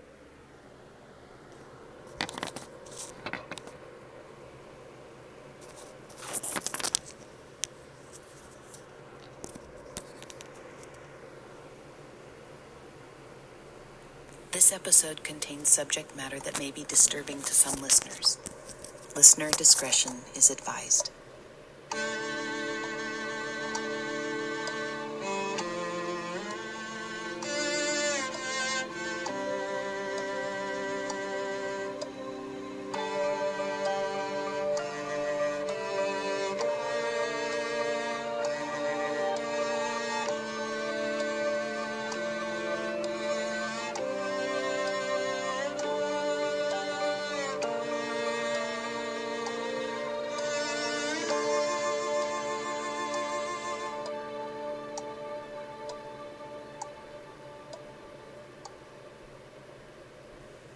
It has now been 1,370 Sundays since Stan and Denise Smart didn't receive a phone call from their daughter. They have been searching for her through 1,370 Sundays. But now you know where she was all along, Pavril told Paul Flores' jury, pointing his finger at Ruben and Susan Flores, who were seated in the front row of the courtroom audience. She was under their deck. Pavril's closing argument started at 10 a.m. on October 3rd, 2022. It was a summary of evidence he'd been working on for almost 2 years. So I started writing my closing as soon as I got assigned the case, because you have to know what your destination is in order to chart a path to get there. When you have a body, the body usually tells you what happened to that person. It gives you the manner of death. But without a body, you're really left with what is the actual truth about what happened. And felony murder gives you that ability to prove the case by proving a felony and with the logical inference. So I started thinking about it from that point forward. So my closing argument was based with that goal in mind. Felony murder and then direct murder as an alternative. Pavril's first objective was overcoming the defense's trump card. Without a body, there was no proof that Kirsten Smart was even dead, let alone that Paul Flores was responsible. It was a position that had worked for the Flores family this whole time, and still might. Have you ever asked your son about whether or not he was involved in the death of Kirsten Smart? We've never discussed it as a death. Disappearance. Is this girl murdered? Murdered. No. She's missing. I know she was declared dead, but she's a missing person. There was proof that Kirsten was dead, though, Pavril insisted. The Smart family. Aside from having a standing family phone call every Sunday, which Kirsten had now missed over 1,000 times, it was absurd to believe that a 19-year-old freshman would disappear on a whim, drop off the face of the earth, and then successfully stay hidden for 26 years. Missing birthdays and holidays, graduations and weddings, simply because she wasn't having a great time at Cal Poly for a few months. Or even if she was pregnant, as the defense tried to suggest, based on rumors that spread in the aftermath of her disappearance, which were never substantiated. Both defense attorneys would also go on to concede several times in their own closing arguments that Kirsten Smart was most likely dead, while maintaining that we just don't know. I've thought for a long time about how to recap these closing arguments. To read them all back word for word would take over 10 hours, but to skim through them would leave out important context. Reading them back, it's hard not to mimic their inflections and a little bit of their vocal characteristics, but reading them straight off the paper would rob them of their rhythm and impact. So this is going to be a long one, but I'm going to read verbatim quotes directly from my notebooks, while summarizing the parts in between, and do my best to capture the tone of the people speaking. Back in the courtroom, Pavrel laid out his case for the jury on the projector. You always put your best evidence in your PowerPoint. PowerPoint's a crutch. I think mine was 97 slides. I don't know if you counted, it's a lot. I've never done anything like that. But each slide has to have a persuasive impact, and hopefully I did that. There are no wasted slides, because if a jury's looking at your PowerPoint, then they're not looking at you, and you're missing out on an opportunity to connect with them. Hundreds of volunteers searched for Kirsten Smart, Pavrel told the jury, but these defendants did not lift a finger because they knew where she was. The San Luis Obispo community moved heaven and earth to search for Kirsten Smart. The Flores family moved the dirt under their deck twice. They treated Kirsten's burial with less reverence than the family dog. The truth is, Kirsten Smart is dead. She was plucked off the face of the earth by Paul Flores. Pavrel reminded jurors that 2 witnesses had testified that Paul Flores had set his sights on Kirsten Smart weeks before the Crandall Way party. Steve, a friend who said he saw Paul standing in the doorway of Kirsten's dorm room, where she looked cornered and uncomfortable. And Vanessa, who said Paul approached Kirsten at 2 different parties that spring, and then proceeded to stare intently at her from across the room. Pavrel described it as a multi-month hunt. Kirsten was too nice to tell him off. What everyone else saw as a nice person, Paul Flores saw as a bitch dick tease. In his predatory, vile mind, that's what he saw her as. Steve, who said he saw Paul lurking around the Muir Hall dorms several times that spring, never saw him there again after Kirsten's disappearance, because his hunt was over. Several jurors turned to look at Paul, who sat facing forward in a white KN95 mask, expressionless. For months, Paul sat stoic, often staring straight ahead. Something jurors would note was consistent with the testimony of several witnesses, who described his eyes and his mannerisms, which often made them uncomfortable. Pavrel continued. There are no witnesses to what occurred in Paul Flores' dorm room, just like there are no witnesses to what Paul Flores did to Sarah Doe, to Rhonda Doe. They speak for Kirsten. For me, it was the 2 Does, where you really realize in an emotional, visceral, and real sense what happened to Kirsten in a way that I could never argue it. The Does, heroes who came in and withstood personal attacks, cameras and media, to say what happened to them because it was the right thing to do. Unbelievable heroes. When I looked over and I saw them realize this is what happened to Kirsten, it was impactful. Pavrel explained, for crimes that happen in a bedroom, there are no witnesses. But ground-penetrating radar, a forensic archaeologist, and a lab supervisor tell us what Kirsten could not. We don't have a full intact body in this case, but we have her blood. Justice delayed does not have to be justice denied. You now know the truth of what happened. Paul Flores is guilty as sin. 4 trained cadaver dogs alerted to the scent of death on his mattress. Now, what would he be doing to Kirsten Smart on his mattress? The same thing he did to Sarah Doe and to Rhonda Doe. How did you sleep during the trial? I didn't sleep much, maybe 5 hours a night tops. Is that because you're laying awake thinking? Is it because you're overstimulated and not tired, or what were you feeling? All of the above. All of the above. You lay awake thinking, going over the day's testimony, and then arguments will come to you. So then I will, get out my phone and take notes and say, okay, here's the arguments that came to me, and then in the morning, put those notes into my trial binder so that I had them, because I didn't want to forget a single argument. I didn't want to forget. I was so worried I would forget something. So I slept kind of on the edge of consciousness so that if I had a good idea, I could get it right down onto paper and not forget it. Pavrell recapped the Crandall Way party on May 24th, 1996, and how Margarita had testified that she separated from Kirsten sober around 10:30 p.m. How multiple witnesses testified to seeing Paul and Kirsten talking to each other near the bar, and seeing the two fall to the ground at one point. All things Paul told investigators did not happen. And how 90 minutes after arriving at the party, Kirsten was passed out on the neighbor's lawn. Tim and Cheryl told you that Kirsten could not walk on her own.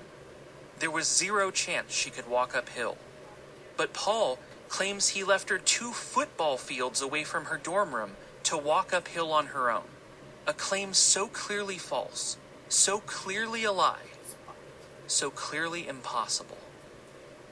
As he spoke, Pavrell occasionally gestured to the second row of the audience, and jurors glanced over to see Margarita, the last friend to see Kirsten that night. Cheryl, the last person to see Kirsten and Paul walking off towards the dorms together. And Jen, the first person in Muir Hall to report Kirsten Smart missing later that weekend. They were not required to attend the closing arguments, and the fact that they did seemed to be a testament to how much they wanted to see this case through to the end, after 26 years of waiting. The jurors looked surprised to see them too, and I wondered if Pavrell had strategically seated them where he could point them out. I was surprised that they showed up. They sat where they sat. I was talking about, I think, Margarita and what she said, and I saw her, and so I pointed her out. It was all just spur of the moment. It's reading the room. A lot of it is just reading the room and seeing what's going on and reacting. Pavrell reminded the jury that everyone who knew her said Kirsten would never leave to stay somewhere overnight without her red backpack and her makeup bag. On the projector, he showed them photos of those items collected from her dorm room, exactly where she'd left them before leaving her room that Friday evening to look for a party.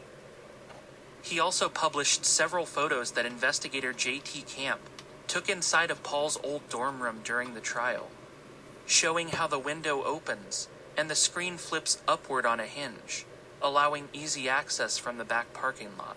Somebody pulled a car right up to that window. Pauly was empty that weekend. It would take maybe 20, 30 seconds. And this is not something that would have been particularly difficult for them to pull off. It was a theory I too had developed after my first visit to that dorm room, when the occupants showed me how they took their 7-foot surfboards in and out to avoid having to carry them down the halls. I tweeted my own photos of that window opening, just a week before Camp took the stand. And I got chills the first time they showed those photos to the jury, and again during Pavrell's closing. This, and other familiar phrases, had left me wondering for months. Were they paying attention to the things I was tweeting and podcasting during the trial? And because of the gag order, and how good they were at avoiding eye contact with me that whole time, had my presence in the courtroom been a help or a nuisance? I love that you were there, because I knew that I was going to get real-time feedback from you, and that if something came up, we would find out about it. And what a blessing to have a serious case where there are other people working to try and find your same common truth. I had a central trial binder that I kept with me every single day. And in the front of the trial binder, I had a list of my notes. And so from the day I got assigned the case, I do this with every case, as argument ideas come up, I write them down. So by the end of this case, I had about 20 pages worth of argument ideas and notes that had kind of accumulated over a year and a half. And JT would do the same. And so I asked him to listen to your trial updates and incorporate all of your arguments and notes into his, and then he gave me his. So I don't know which ones for sure came from you. I'll take whatever help is out there. Any good idea. I'm not saying I have all the good ones, and just put all the best ideas and arguments we have forward. Even just in terms of keeping track of what we actually just did, because there was such a massive amount of information that we're dealing with, and so many witnesses, and it was such a, you have to really be on your game. Just in terms of looking at some of that information, for example, that you had on your stories, to recap our day, like, oh yeah, wait, that's what happened, and you kind of forgot about it, kind of end the day with, this is what it looked like today, and then let's get ready to rock and roll tomorrow. So I'm not sure any case has ever had that type of immediate feedback, because very few podcast cases have had the daily kind of updates from what I can tell. So I've never had that before.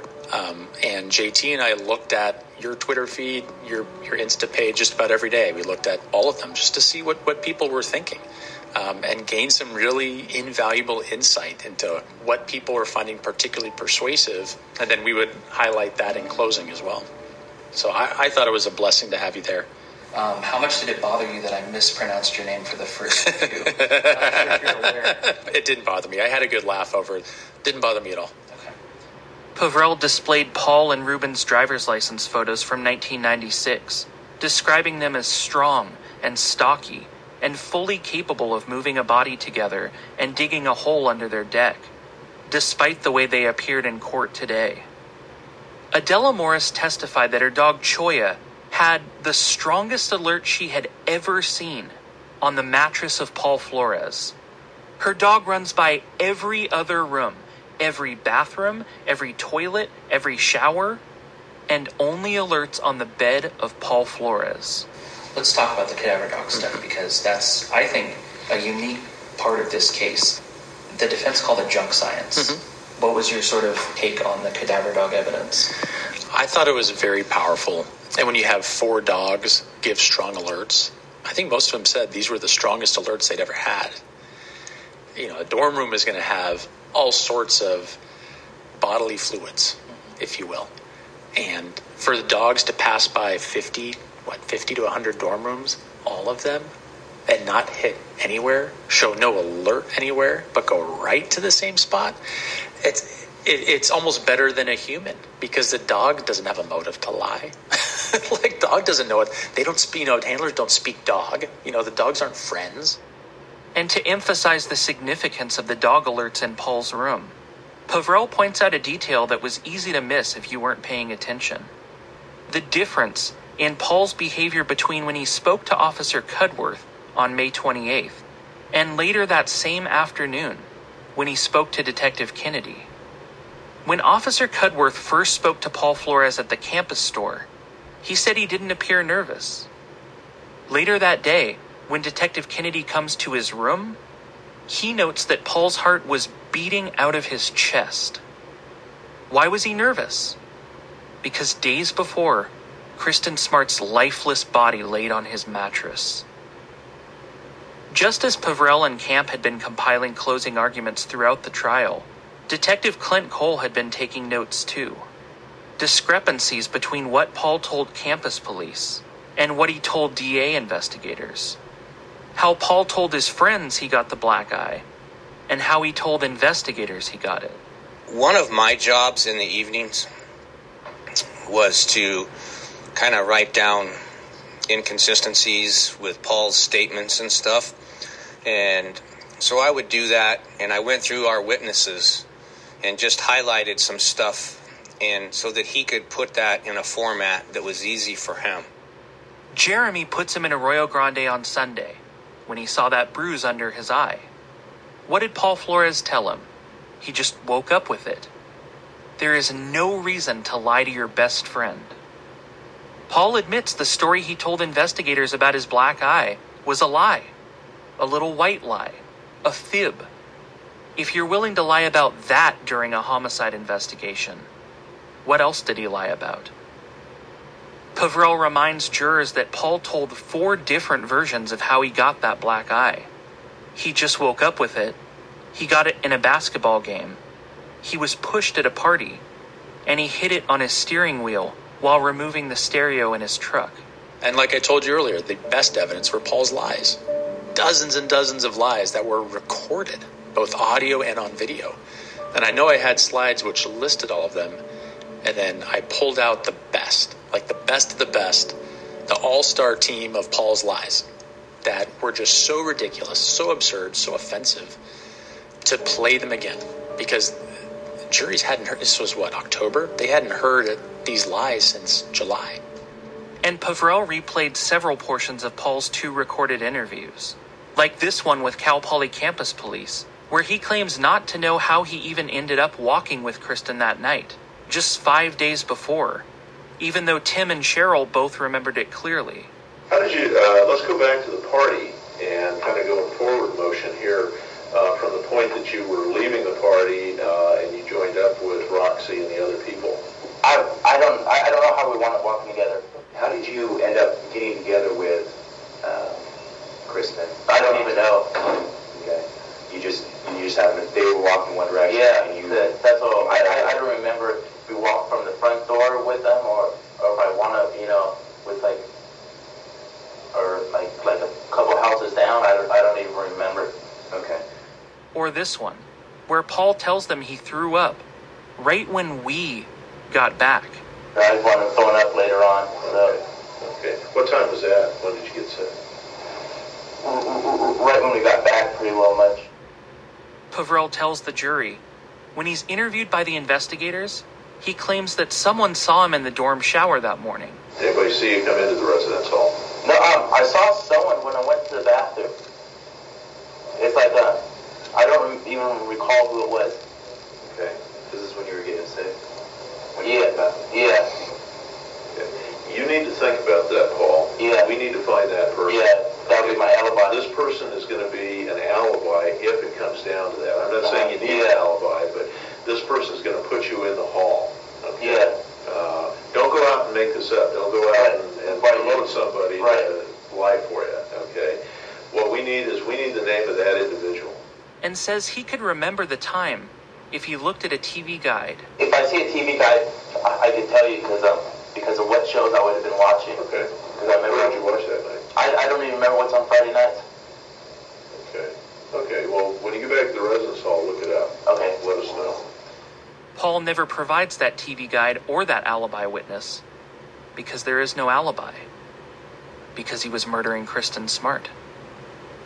And he plays back portions of Paul's police interviews that contradict interviews with Cheryl, Tim, Ross, Eric, Matt, Kendra, and several other people present at the Crandall Way party about Kristen's level of intoxication and ability to walk on her own. Things that don't make any sense to lie about when there are that many witnesses to call your bluff. Based on you walking with her, do you think she could walk up to Taco Bell again? As I remember, I don't remember her stumbling or anything. So I walked that far. It's like I walked all the way up to like Broad Street over by the Orleans Bowl before. When you were drunk? No, sober. Sober, okay. I mean, she was pretty drunk. You think she could walk up that far? Yeah. When you were walking, were you helping her physically walk home? No. She wasn't leaning on you? No. She was walking just fine. A couple of times I gave her a hug when she said she was cold. But see, Tim knows how drunk Roxy was too. So that's why Cheryl asked you when just before she left, she says, "Are you going to walk her to her dorm? Make sure she gets in her dorm." And you said, "Yes, I am. I'm going to walk her to her dorm." Because Cheryl said she wouldn't have left and gone home if she didn't. If she thought you were just going to let her walk by herself. Cheryl would have gone with her. But she said you assured her, promised her, that you were going to walk Roxy to her dorm. Make sure she got in because she was that drunk. I have no idea if they were saying that or even the conversation even took place. Well, I know it took place. I mean, we know it happened because Cheryl and Tim told us. See, what we're having trouble understanding is why you're not talking about this. I have no idea it even happened. Well, that's what concerns us. It's a balance between playing the whole trial over again, but really kind of refreshing them of just how damning those 2 interviews were, and really heartbreaking that Rubens jury didn't get to see them. Just just heartbreaking, really. Pavrel then moved to more recent events. Then we have Jennifer. She told her roommate Justin in 2002 what Paul had said to her. Justin, probably the person who knew her best at that time, believed her. Her boyfriend Brent, who the defense actually called, corroborated everything she said. I had a big smile on my face because he corroborated everything that we had said, that you had said, and she had said. And all I did was sit there and smile. Said, "Thank you, Bob." Ruben Flores has made a multi-decade effort to guard his yard. He doesn't want Stan Smart anywhere near his deck. When Angie goes to visit, Ruben and Paul redirected her away from the deck. He wouldn't even let a plumber go under the deck. Pavrel published photos of Ruben's backyard. When law enforcement serves a search warrant and takes these photos of Ruben's yard on February 5th, 2020, they know that time is ticking. They had to move Kirsten's body. That's when Jamie Lynn sees them park the trailer alongside the house 4 days later. They even have to take a fence down to get it back there. The deck and lattice made for the perfect hiding place. Ground-penetrating radar found an anomaly under the deck that was 6 feet by 4 feet, large enough to contain a human body. That area just happened to contain staining consistent with a human burial site. The stratigraphy was disturbed. It means the soil has been dug up before. A hole was dug, something leaked, and then the hole was dug up again and refilled.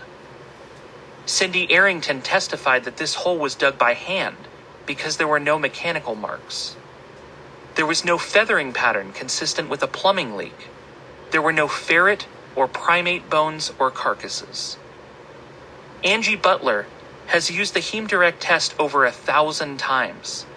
It's a binary test. It's either blood or it's not. Multiple red and black fibers were found in the sticky parts of the soil. And what was Kirsten last seen wearing? Red tennis shoes and black shorts. The fibers were found compacted and embedded in the same soil that tested positive for human blood. Faye Springer said she could do a fiber comparison if she had the clothing that Kirsten was wearing that night. But we can't do a comparison because they're still holding on to the body, Pavrel shouted, pointing to Ruben and Susan Flores in the audience. How did you decide which witnesses you didn't need to call? What was the strategy for excluding witnesses? So the strategy of putting on a case is to put on a case in a coherent fashion, but that gives you a narrative to understand what happened. This was an attempted rape of a person who's too intoxicated to consent.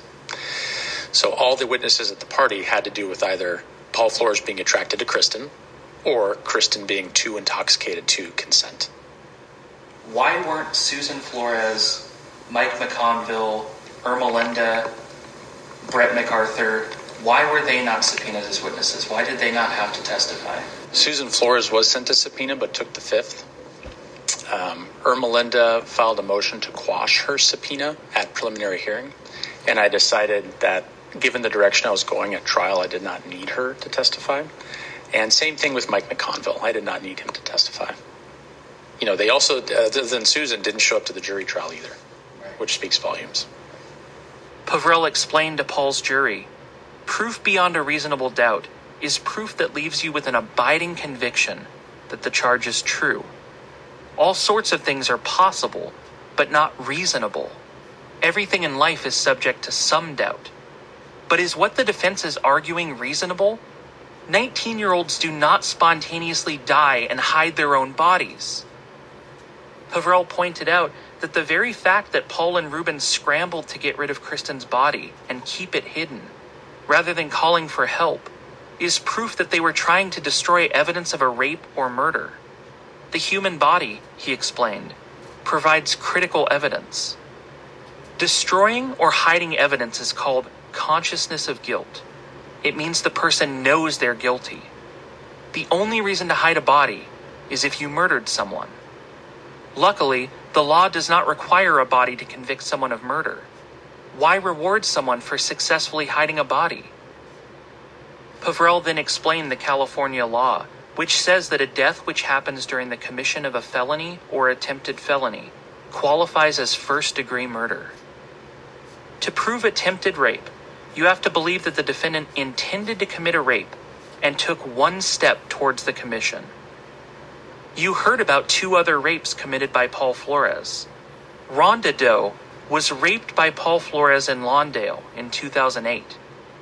As she was leaving a bar with friends, she said Paul appeared out of nowhere and then asked her to walk home with him. Sound familiar? Once they got to his place, she asked for a glass of water, and after that, things started to get hazy. She remembers going in and out of consciousness. She remembers a red ball gag being shoved into her mouth while she was raped and sodomized. She identified his unique driveway from photographs, and she identified Paul Flores in the courtroom. She said she would never forget his eyes. Sarah Doe said she met Paul at a bar in San Pedro, where he was staring at her all night, just like Margarita and Vanessa testified he did to Kirsten. Later in the night, while she and her friends were leaving, she said he appeared right behind me. Just like Tim and Cheryl testified Paul had appeared out of the darkness as they were starting to walk Kirsten back to her dorm. Once he got Sarah back to his place, he got her a drink from the kitchen before she was raped repeatedly and had a red ball gag forced into her mouth. He even followed her into the shower and raped her again. She suffered jaw pain for days and had bruises all over her body, including her arms, shoulders, and thighs from being held down. The next morning before she left, she told them, "When somebody tells you no, that means no." And Paul hung his head in shame. If you believe either one of these women, it shows that Paul was inclined to commit rape. You're allowed to consider this for the limited purposes of deciding whether Paul acted with intent to commit a rape in this case. Paul Flores had a common plan or scheme to rape intoxicated women by separating them from others who could help them and returning to his residence with them. There is no doubt that Paul Flores raped these women. These women tell you what Kirsten cannot. Once we had the Jane Does, it really made clear what the truth was. I mean, it was just so crystal clear from not only the 2 who testified, but other information that we had, that this is what happened to Kirsten. Trevor told you he was roofied in 2012, and he told you that after that experience, he thought back and realized that's exactly what he saw going on with Kirsten Smart that night. He never saw her drinking or smelled any alcohol on her. What I am asking of you is accountability. I ask that you render a truthful verdict. As Pavrel took his seat, Judge O'Keefe asked defense attorney Robert Sanger if he was prepared to begin his closing. "I didn't realize he was going to be that quick," Sanger said, laughing. "Let me just start up my computer." Sanger stood, removing his mask, and addressed the jurors. "You have a pretty straightforward job. You have to decide whether or not a murder was committed beyond a reasonable doubt. Short answer, it was not. I'm not ready with a PowerPoint yet. I will be in a bit. But after hearing Mr. Pavrel, I have to respond to what he said. Basically a bunch of conspiracy theories. If you believe Mr. Pavrel up to this point, you probably believe I'm rude or something. That's okay. Conspiracy theories can be fun. We love to hear them. We like to watch shows and you think, I bet I know what happened. But you're here as jurors. You took an oath that you would follow the rule of law. Mr. Pavrel said that Mr. Flores is guilty as sin. That's his opinion. His opinion is not evidence. What's evidence is what came in through the witnesses. So what I'm going to do is, I've got to hook up my computer. But there are a few things he said that I want to just address right away. He repeated the phrase, dick tease, 8 or 10 times. Why? Because that evokes passion. He wants you to hate my client. You must not let bias, sympathy, passion, or speculation influence your decision. You can't just say, boy, I don't like Paul Flores, and I feel sorry for the Smart family, and therefore I'm going to convict. A lot of the people who testified were not interviewed right away. They probably feel that they're being truthful, with the exception of Jennifer, but we'll talk about that. But the others say, yeah, we saw all the publicity in the case. Then they talk about Paul Flores. They didn't know Paul Flores. More insidious are the people who inserted themselves into this case. Dennis Mahan, Chris Lambert. They had theories. For those of you who think I'm being unfair, you're free to do that. That's fine. Mr. Pavrell really is trying to bootstrap a murder where there really is no evidence of one. A direct step requires more than just planning a rape. A direct step has to show that the plan was put into action. Walking somebody home is not a direct step. I mean, just think about it for a moment. If this was an attempted rape, then everybody who had a drink in college or was someone at a bar, you know? Sanger didn't finish the thought and was still attempting to boot up his laptop. He continued. One of the things he's emphasizing now is this adoptive admission, he says, referring to the wiretapped phone call where Susan Flores told Paul that he was the one who could tell her where holes could be punched in the podcast. Quite frankly, I think it's grasping at straws. You can decide. The defendant has to have heard it and understood it. You had one snippet in all the calls they tapped. One snippet. Let's see if I can do something else really quick before I ask the court to take a break so we can hook up the computer. Mr. Pavrell told you, Kirsten Smart would never leave her backpack or her makeup bag. But then we have the testimony of Philippe, who said that Kirsten Smart went to his room whenever a man was present. Okay? Sanger then asked for a 2-minute break to turn his laptop on. I have it all plugged in, but I don't know what's going to happen when I push the button. Jurors were sent into the hallway while Sanger hooked up his laptop to the courtroom projector, and after 9 minutes, they were let back into the room. Sanger started to talk about his PowerPoint presentation, but his lapel microphone wasn't turned on, which several jurors alerted the bailiff to. Sanger flicked the switch. There we go. What I was saying was, Mr. Pavrell likes to put a big San Luis Obispo District Attorney seal up at the beginning of his PowerPoint. So I put a big SS&D logo up on mine, he told them, referring to his law firm. Either way, that's not evidence of anything. Pavrell looked down at the floor, shaking his head, as Sanger moved to the first slide of his PowerPoint presentation. So, it turns out, and I'm not making this up, a defendant in a criminal case is presumed to be innocent. Now, Mr. Pavrell told you all about reasonable doubt. We're not talking about imaginary doubt here. You're not all dreaming, and then you're going to wake up and there was not a trial. That's not what this is. I want to point out, this is a sad case. This is a sad case. You had all the appeal to emotions about so many Sundays. She was engaged in some adverse behavior. Whatever happened to her, it was certainly some untoward behavior. She didn't want it to happen to her.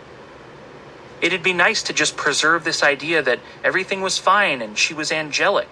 But the reality is she engaged in at-risk behavior, and you have to interpret how that affects the events that may have transpired.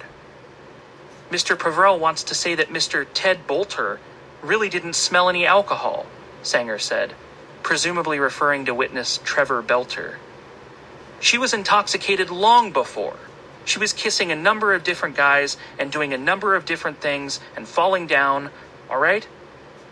Mr. Pavrell put up a nice picture of her, but remember, that was a high school picture, and that's fine. But remember there was another picture you saw? Sanger was reminding the jury of a photo of Kirsten taken at Cal Poly, with her hair dyed brown. Aside from her hair color, it's unclear how Sanger thought that photo might give jurors a different impression of her. He continued, You can't say, oh, I hate Paul Flores after all the things that Mr. Pavrell said, and you can't say, I feel bad for the Smart family, which I think we all do, but you can't say you're going to convict him because of that. Mr. Pavrell said in his closing argument just now, which kind of surprised me, maybe it surprised you too, he said that Kirsten Smart was buried out in Wasna. Pavrell shook his head, and Sanger went on. Saying that Wasna is right next to Arroyo Grande is like saying, oh, Pebble Beach is right next to Salinas, which I don't know. I'm not from here. Sanger paused and smiled at the jurors. I'd like to be. I'd like to take a vacation here. He laughed, but the jurors didn't. And then we heard from Jamie Lynn, who takes pictures from her bathroom window because she really doesn't like Ruben Flores. She's sick of all the honking and all the people driving by, and she wants to get him out of there. She doesn't call the police. She calls Jim Murphy, the smarts lawyer who's been suing the Flores family for all these years.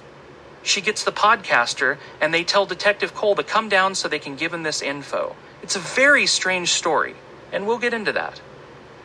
We had dogs alerting all over the place in this case. They alerted at the Performing Arts Center. They alerted at an administrative building. Pavrell objected that this misstated the evidence, but was overruled. Sanger corrected himself. Okay, so I'm pretty sure we heard testimony that they alerted at the Performing Arts Center, and they alerted at an administrative building. Pavrell continued to look at the floor, shaking his head, which Sanger pointed out for the jury. Mr. Pavrell isn't satisfied letting me argue. He's going to shake his head. Pavrell lifted his eyebrows and nodded. Your Honor, that's totally inappropriate. Judge O'Keefe instructed Sanger to move on. He turned back to his PowerPoint presentation, accidentally unplugging a cable from the projector, which Paul reached down to plug back in. Sanger then moved to the topic of cadaver dogs. There's a lot of junk science that gets into court. There were false alerts and dog behavior all over the place. If these dogs had alerted up on a hill somewhere, and some student had been seen up on that hill, Mr. Pavrell would be asking you to find that student guilty and ignore all the other alerts. It was an interesting aside from a defense attorney to claim that the prosecution would follow the evidence rather than focusing only on Paul Flores. And Sanger continued to jab at the prosecution in ways that often seemed to confuse the jury more than convince them. You all got a 20-minute law school course this morning. More like an hour-long law school. If anyone's ever seen Saturday Night Live back in the day, you remember Father Guido Sarducci? He would give a 5-minute university crash course. Most of you are too young to remember. And with analogies that often seem to undermine his own position. At one point, while explaining the difference between direct and circumstantial evidence, Sanger suggested that even if the jurors looked out the window and saw it raining, it wouldn't be proof that it actually was raining. You just don't know, he told them. You heard that there was a lot of publicity. You had posters, you had rumors, innuendo, all sorts of things. We know that there was a lot of press. That's the elephant in the room here.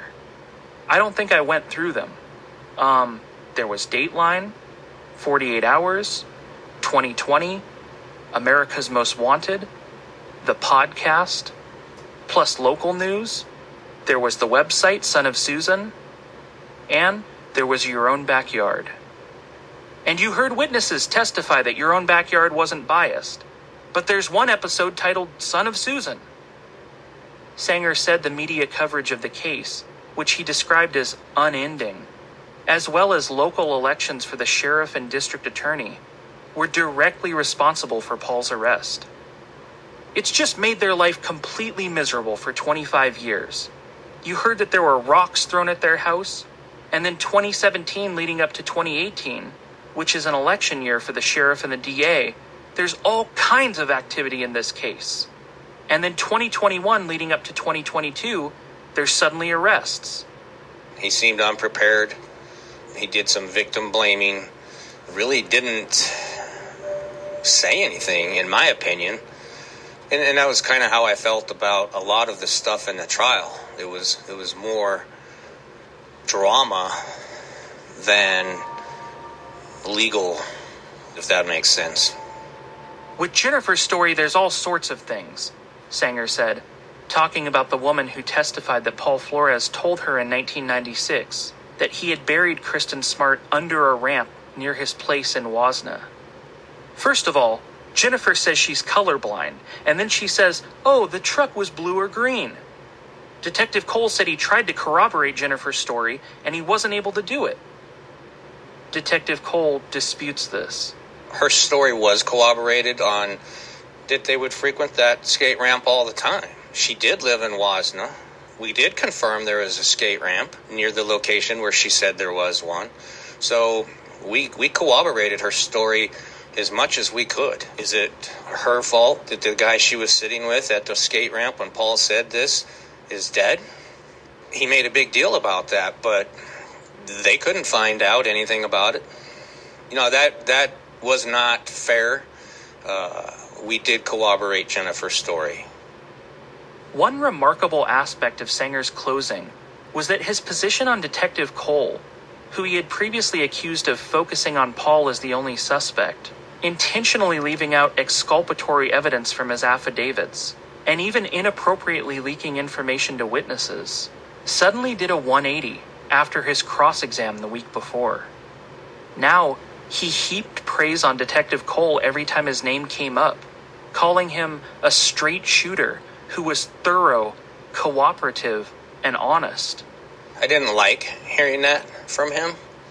He wanted me to impeach some of Jennifer's statements, which meant nothing to the case. I think he thought I was going to be dishonest in my testimony. Jennifer did bring up a prospect in my interview with her, but that had nothing to do with the murder. And when I testified to the truth, it seemed to humor him, or because I just thought it was almost borderline unprofessional, what praising me because I spoke the truth on stuff that had nothing to do with the case. So that was how I felt about that. I didn't like that at all. Sanger continued to briefly list issues he found with each witness's testimony. Steve said he was running by Kirsten Smart's dorm room on his way to practice, and he's running, and he's still able to say Kirsten Smart was uncomfortable and Paul Flores is a nasty person and all that. The archaeologist Cindy Arrington, when she testified, she was very teacher-like, but then she couldn't answer questions on cross-exam. You saw it. Rhonda Doe was a really weird one, Sanger said, referring to one of the two women who testified that Paul raped them. 25 years later, she says, "Oh, I saw Paul Flores at this bar and I didn't know what happened and I was raped." Then it came out on cross-exam that she had lived in Arroyo Grande when all this publicity went on. So many of these people who testified, so many of them were associated with the website Son of Susan, or they've talked to the podcaster Chris Lambert. I think we heard that he was something like 7 years old when this happened. He's inserted himself into this case that he had nothing to do with and came up with all sorts of conspiracy theories. Judge O'Keefe asked Sanger to pause for an afternoon recess at 3 p.m. and resume the proceeding 20 minutes later. So we talked about influences of various people, about Mahan sending Detective Cole on various fruitless endeavors. The fact is that people who were subjected to McMahon or Chris Lambert were going to receive a lot of misinformation. A note here that I'm using Sanger's pronunciation for accuracy.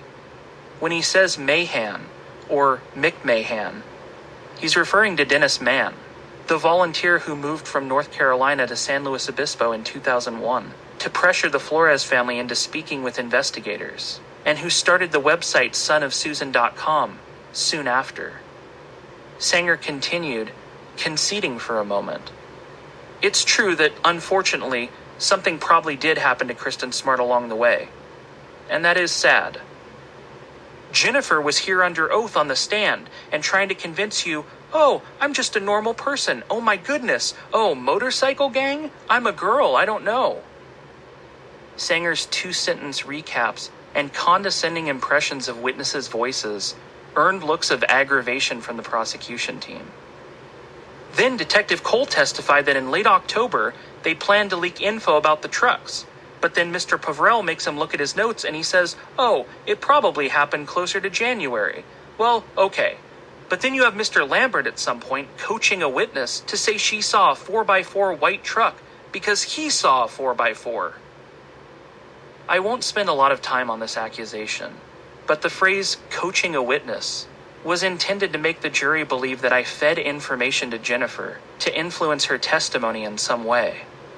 In reality, I was first shown Ruben Flores' 1985 pickup truck, which isn't a 4x4, in January of 2020. And by that point, I'd had no contact of any kind with Jennifer for more than 2 months, and wouldn't end up speaking to her again until February of this year, months after the trial ended.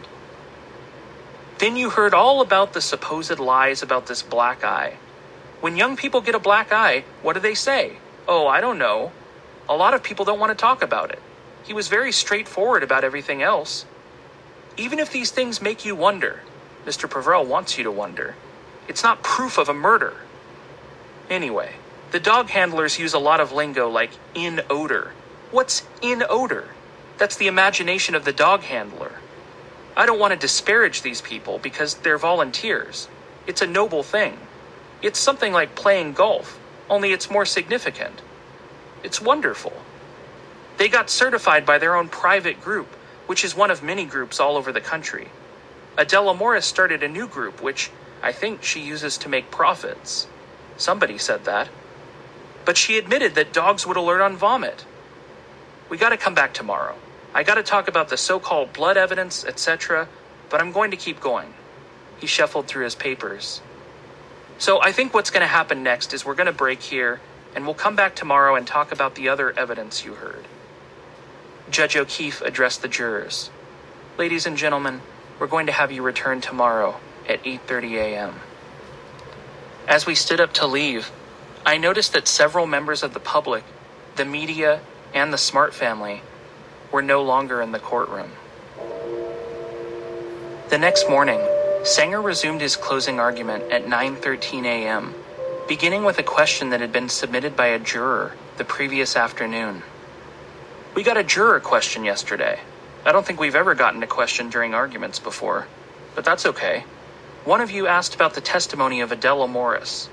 I had said in my argument that she said dogs would alert on vomit. This juror wanted to know, is that right? Did she say that? That's your job, is to go through the testimony and figure things out. I think she may have said, I don't know, or some words to that effect. So it hasn't been ruled out. I actually thought she said they could alert on vomit. The point I want to make is that whatever we say, and it's your job to figure it out. The defense doesn't have to prove anything. We don't have to have a theory. It may seem unfair, but it's not unfair. This is the way the law works in this country. It was a jarring way to start the second half of a closing argument, admitting that everything you've been saying up to this point, and the rest of what you're about to say, is just noise for the jury to sift through, to determine what's true and what's not. So let's start with the other act's witnesses, Sanger said, referring again to the two women who testified that Paul Flores raped them. First of all, the other act's evidence, or uncharged act's evidence, is a little weird. What that does is if there's not a sex offense proven in this case, you must disregard all those other allegations. What it allowed was for Mr. Pavrell to find all these other people and have them say, oh, I had unconsented sex with Mr. Flores. Doesn't matter. So the two witnesses, if they are telling the truth and that's really what happened, and Paul Flores took advantage of them, that's wrong. That's bad. That's not your job. Mr. Pavrell made as much as he could out of it. All of a sudden, Rhonda Doe says, oh, I saw him on television, and I just thought I'd tell you what happened now for some reason. Gee, out of the blue. Wow, what a coincidence. They were exposed to the media. 25 years of it. But there's a real reason to ask. Why didn't she tell her story before? She was out there back in 1997 with all this publicity. She also described his house as being near railroad tracks, but it was a couple blocks away. You can't just pick the facts that you like and say, oh, it's proven. We know that she was exposed to it from 1996 on. It's too much of a coincidence, Sanger said, without a hint of irony. Then we had Sarah Doe, who was a more sympathetic witness, I think. I showed her her social media. I don't remember which one, I'm too old. I should stop doing this if I can't remember all the social medias. The point of the story is, she posted pictures in 2012 of bruising. I think she said, oh, it was family members or something. But she didn't post any bruises and say, oh, I had this encounter with this guy. There's no proof they weren't exposed to the media and all this stuff. even about ball gags. I mean, who knows what's out there about Paul Flores? So let's go back. Oh, there's one more thing on the ball gag. Nothing in that picture you saw shows that there was any sex crime. Just that Mr. Flores supposedly, it's on his computer, supposedly owned a red ball gag. I frankly don't know what color ball gags come in. Sanger then moved back to 1996. So we know that the young women in the dorms talked back and forth and started speculating on some things, like Paul Flores. That's what was going around at the time. We know she went to the party that night because people saw her there. We know that she was very tall and dressed in a way that people would remember her. She was kissing guys, doing some things. She went into the bathroom with Ted Bolter. She could have gone off and decided she wanted a different life. There are those cases where that happened. It's sad that Kirsten Smart disappeared, and she may have gone out on her own, but who knows? It's sad. I agree she's probably dead. It seems as if, most likely, something probably happened to her, and it's unfortunate. But what was it? We heard from Vanessa. She was interviewed by the FBI after Kirsten Smart went missing, and she didn't say anything to the FBI about Paul Flores.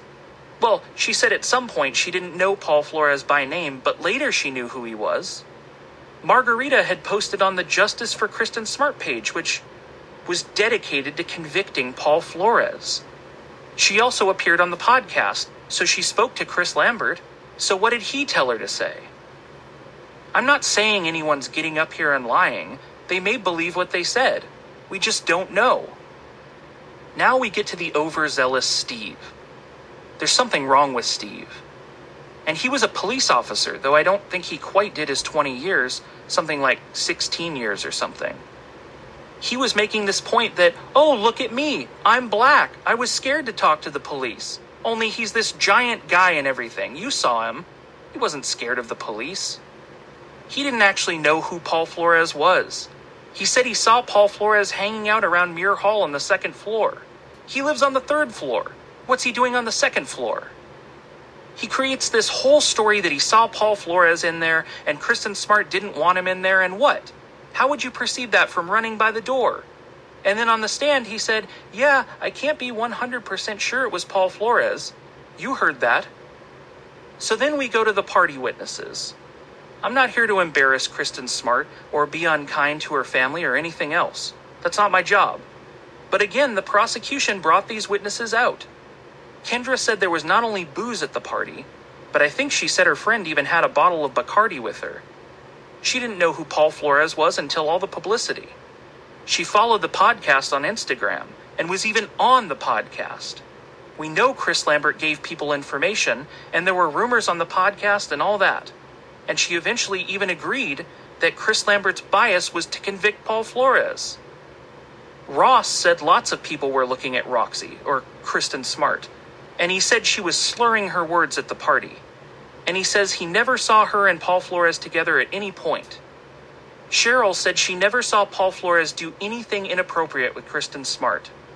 And she did a deposition with Jim Murphy in 1998, the Smart's lawyer who's been suing the Flores family, and she even admitted that she said things differently here than she did there. Ted Bolter was kind of an interesting guy because he had a tremendous amount of involvement with the Get Paul Flores vendetta. He was on True Crimes with Aphrodite Jones, and he had all this media involvement. And remember, he was a big media guy himself. And even though he testified pretty straightforward, I gotta give it to him, Mr. Misek asked him whether he was something. You'll have to go back and look at it. I don't remember it exactly. And he said he was not even sure that he saw Paul Flores at the party. He changed his testimony. You can go back and look at that. I've been wrong before. And then Jen got particularly nervous and took over things when Kirsten went missing. And she was not a close friend of Kirsten Smart. She was the person who took this on. The Cal Poly police clearly blew it. I think Mr. Pavrell and I agree on that. Derek testified that Paul Flores was friendly and he stuttered. Mr. Flores stutters. That's just who he is. That's the way it is. And Derek was a very nervous witness. It seemed hard for him to offer information. But he said, yeah, Paul made this joke. She's eating lunch with my mom. Bad thing to say, but obviously it means nothing. Detective Mike Kennedy said they were going to look at a bunch of things, but then if you look at his notes, June 19th, they decided to focus on Paul Flores. So that happened. Investigator Bill Hanley testified that Paul Flores was cooperative and polite. He said his partner, Larry Hobson, was an expert on getting people to confess. Paul Flores did not confess. He was very consistent, even though he's in there getting pummeled by the police. They try to push him, and the only thing that's not consistent is the black eye. Jeremy said they played basketball and nobody got any injuries. I mean, really? Anybody ever play basketball? You fall down a lot. This portion struck me as a strange tactic for the defense, too. Paul Flores is on tape admitting to investigators that he didn't get the black eye during the basketball game. And in Sanger's closing argument, he was still trying to suggest that all of the lies Paul told about his black eye were true. In fact, Jeremy's a liar for saying Paul didn't get hurt during the basketball game. And he continued to personally attack each and every prosecution witness. Karen had this ridiculous video. I think she said she sold it to one of the TV shows or something. She asked him this ridiculous question, and then it cuts off. Let's face it, that's not evidence of anything. Hey, Paul, do you have any information on that missing girl? What'd you do with her? And then we had the Angie story. That was a strange one. She was visiting for Christmas or something else, and they went over to Ruben Flores' house just briefly. First of all, she had the wrong door they went out. That door led to one of the tenants' rooms. But in any case, then she says she went out towards some tree, and they said, okay, we gotta go.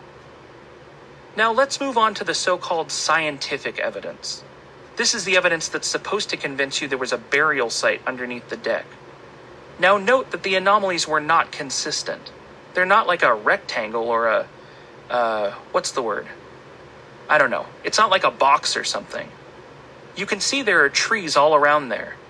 Do you think a tree would have caused an anomaly? This was an avocado orchard. It's all been dug up when they were building the house. When they built the walls, there was all sorts of bulldozing and digging and whatnot. It's amazing they didn't find more anomalies. Sanger paused for a second, and it looked like he might backpedal on that last statement. But he continued. So we're talking about the so-called scientific evidence. Anyway, it is what it is. The evidence is what it is. So then we get to this so-called bathtub ring. And I know people had an emotional response to this, but it turns out it was tested, and it wasn't blood. Shelby Liddell said they dug, and they found these little things that looked like puddles. That didn't come back with anything from the Heme Direct test. Heme Direct doesn't mean anything, but it didn't even come back on that. Angela Butler was a nice enough person. When she came back on rebuttal, though, she had an attitude change. I don't know what prompted that. She was pretty much on edge. You were there.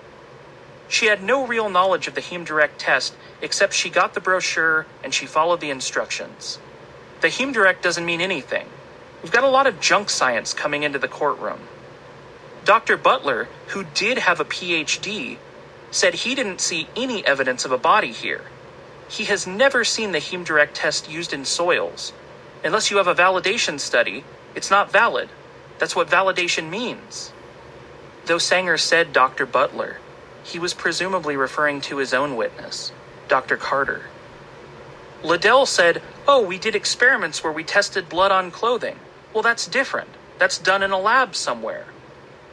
Though Sanger said Liddell, he was now presumably referring to Angela Butler. Dr. Carter, who, by the way, is a fellow for the Academy of Forensic Sciences, Mr. Pavrell tried to embarrass him by asking, do you know how many archaeologists are in the state of California? He's not an archaeologist, he's a scientist. Then we had the ridiculous testimony of Jamie Lynn. She said, oh, by the way, I don't like Ruben Flores staying over there because he's attracting all these people honking, but I think they're moving a body. So what do? They get Miss Liddell to come out there, who, I'm not trying to demean her, but she's not a scientist. She says, look, Mr. Pavrell, we've got this blue star reaction. It just makes no sense. It's beyond speculation.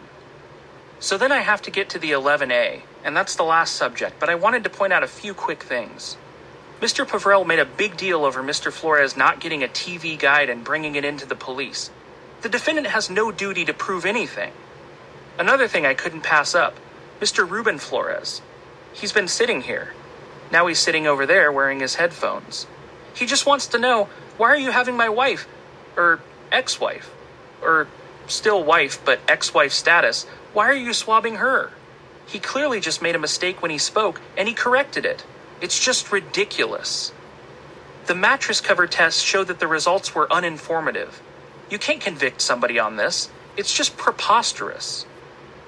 And Dr. Johnson, who, by the way, is a real PhD scientist, said it's strange that some of those other things from the mattress didn't show up here. All right, so I'm going to finish up now, I promise. The jury system we came up with, well, we didn't come up with it. It goes back to ancient Greece via England. So there's that. But it says your role is to be an individual, not to change your mind based on the opinions of other jurors. Now, I'm going to sit down, and Mr. Pavrell will have an opportunity to make a rebuttal, to rebut the things I've just said, not to argue his case again, and not to appeal to emotions. I'm going to count on all the jurors to remember the actual law. The prosecution has the burden of overcoming this presumption of innocence. I want to thank you sincerely for your attention. I'm now going to sit down, but when you examine all of the evidence that was given to you, I submit that the only proper verdict is not guilty. Sanger sat down at 11:55 a.m., and jurors were released for lunch. His closing, which spanned 2 court days, had lasted for 5 hours, not counting the breaks in between. And his style was confusing and exhausting. But as someone who had been personally attacked so many times by the defense, even accused of crimes, I wondered how much my perception of Sanger's closing was clouded by bias. I saw it in social media comments too. Could Sanger really be this bumbling? Or is Chris making him out to look that way? Is Sanger intentionally throwing the case so Paul can get an appeal for ineffective counsel? I'm pretty good at questioning myself. It's one of the things I do best. So I asked some of the other reporters present for those 2 days to share their opinions. Ann Priceman and Stephanie Barber are producers for NBC News, who have covered court cases like this one for years. I counted up all the trials I'd done. I was generous. I was saying if I went to a hearing. But it's like somewhere between 40 and 50. It's high.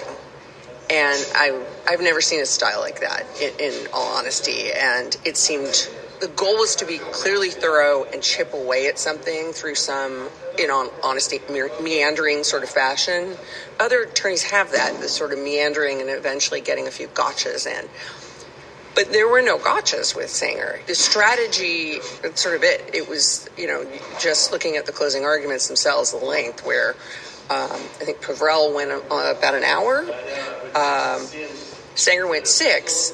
And it's funny because I think a lot of victims' families are always concerned about appeal on the grounds of incompetent representation.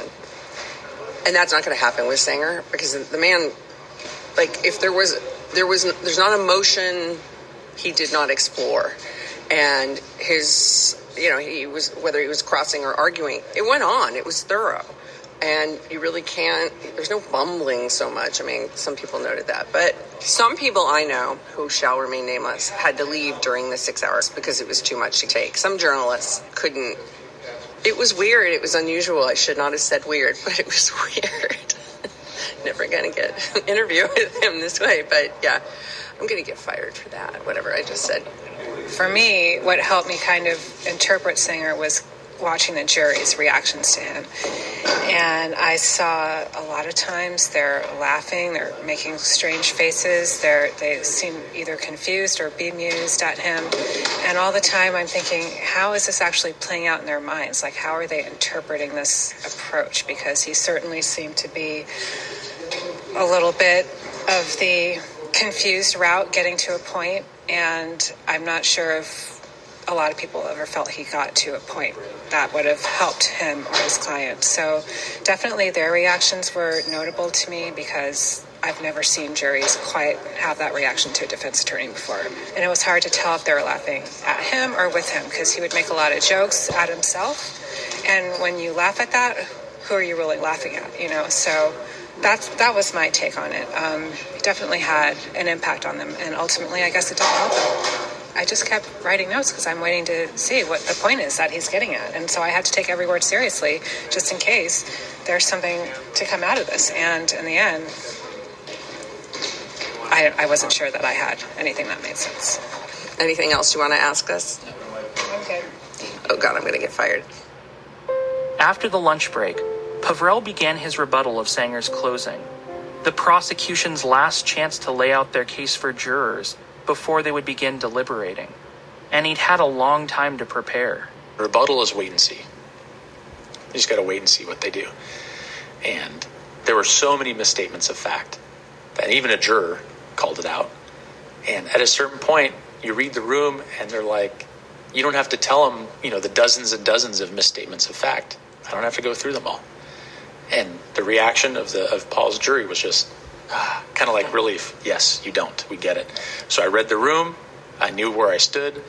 And then I responded to kind of his greatest hits of things that he said. This was all a conspiracy theory.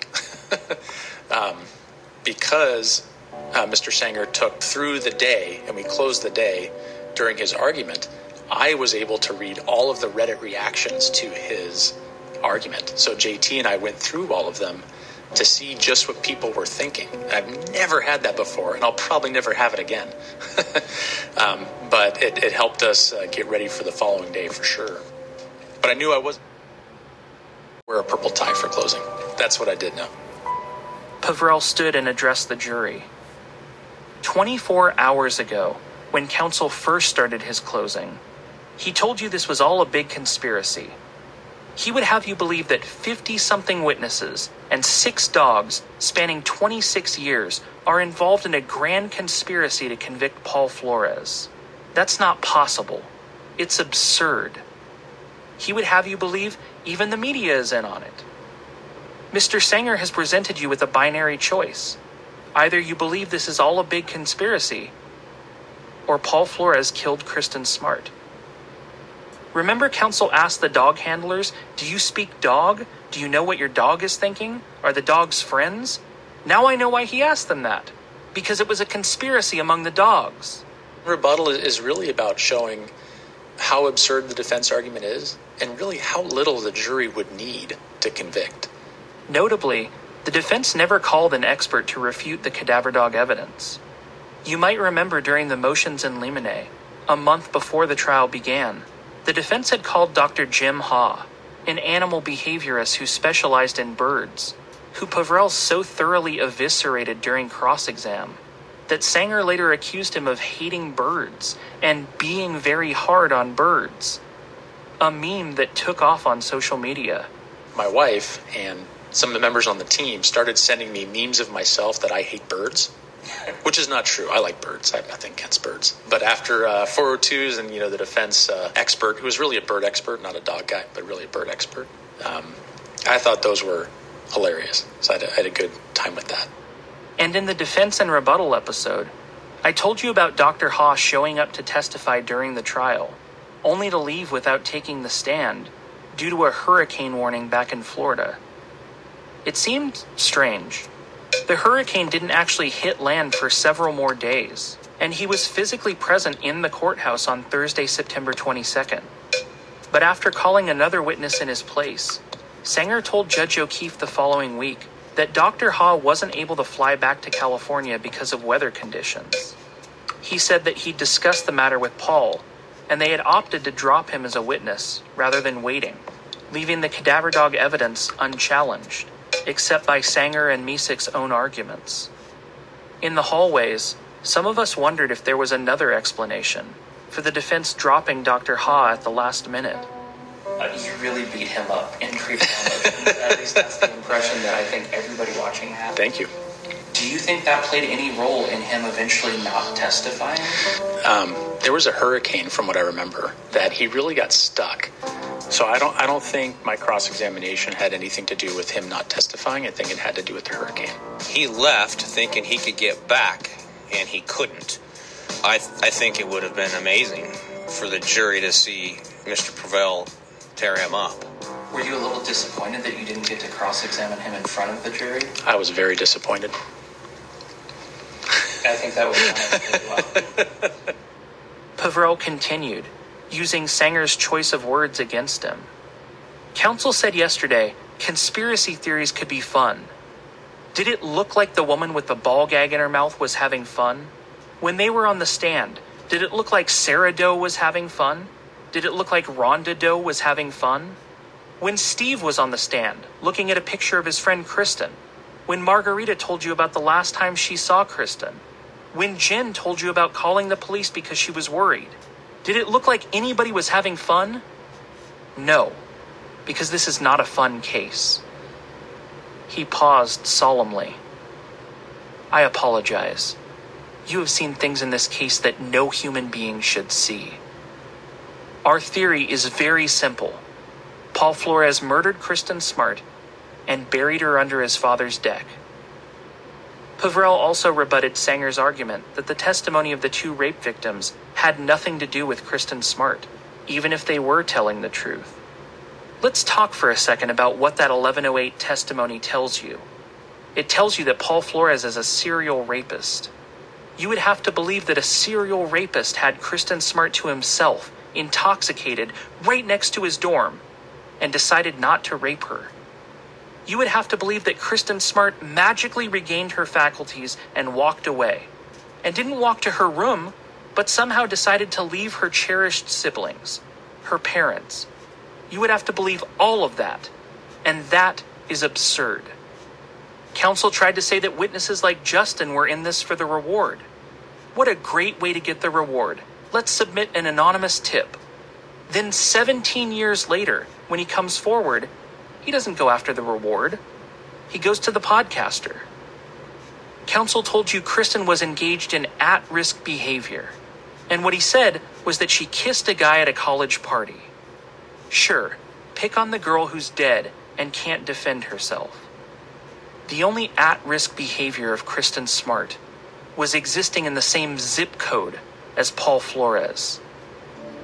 Eagle-eyed followers at home recognized the quote, a comment that had been left in a Reddit thread discussing the first half of Sanger's closing the day before. I don't think I changed a word of that post. I couldn't think of it myself. It was fantastic. It perfectly conveyed the ridiculousness of the defense argument. So I just poached it. So shout out and thank you to Tiger Bomb. Great wording. This is not about what she was wearing that night. Except for the red and black fibers found in the soil. Counsel talked about varying results in the soil samples. Well, they're different samples. If you dig 10 holes and you bury a murder weapon in one, if somebody finds it, do you say, well, the other 9 holes were empty? Does that invalidate that you found the murder weapon? Counsel said the GPR anomaly was created when the house was built, but the anomaly was only 6 feet long, not running alongside the whole wall of the house. That's because it's not from building the house. Let's talk about Dr. Elizabeth Johnson. How could somebody be an expert in a test she's never used? You guys know as much as she does about those tests. She said she needed a validation study for soil testing. She's been on this case for 14 months. She could have done her own study, but she didn't. So what does that tell you? She's getting paid $2,000 a day, and it's not about the truth. She wordsmithed her opinion. She said extensive validation studies similar to this case must be done first, and that is literally impossible. Are we supposed to find a body, bury it in the soil, and then dig it up in 2048 to see if we get positive results with the test? All of the control samples taken from other locations in Ruben Flores' yard tested negative for human blood. That's the point of having a control. It shows that the test is working. This business with the pH is a complete red herring. Miss Butler used the manufacturer's buffer, which fixes the pH. If the soil on that property was so acidic, as counsel would have you believe, all of the tests would be false positive. Counsel tried to cast aspersions on Rhonda Doe simply because she lived near Arroyo Grande and attended Cal Poly for part of 1996. Are we supposed to dismiss every witness who attended Cal Poly? And if Rhonda Doe had been aware of this case and saw Paul Flores on the news and then recognized him when she met him in 2008, what would she have done? She would have run for the hills. Remember when we talked during jury selection about Heathcliff, the little boy whose mom tells him not to eat a powdered donut sitting on the table? And when she comes back in the room, the donut is gone, and there's powder and crumbs all over Heathcliff's mouth. Counsel tried to say, well, what if Heathcliff's big sister has her hands behind her back, and there's powder and crumbs all over them? But there's no big sister here, is there? Because Paul Flores killed Kirsten Smart. Pavrel stopped and looked into Paul's eyes for several seconds before moving on.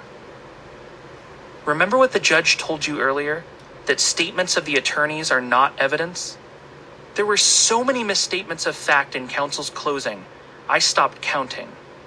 If any of you go back there to deliberate and someone says, well, the defense attorney said this in his closing, please request a readback of the testimony from the court reporter.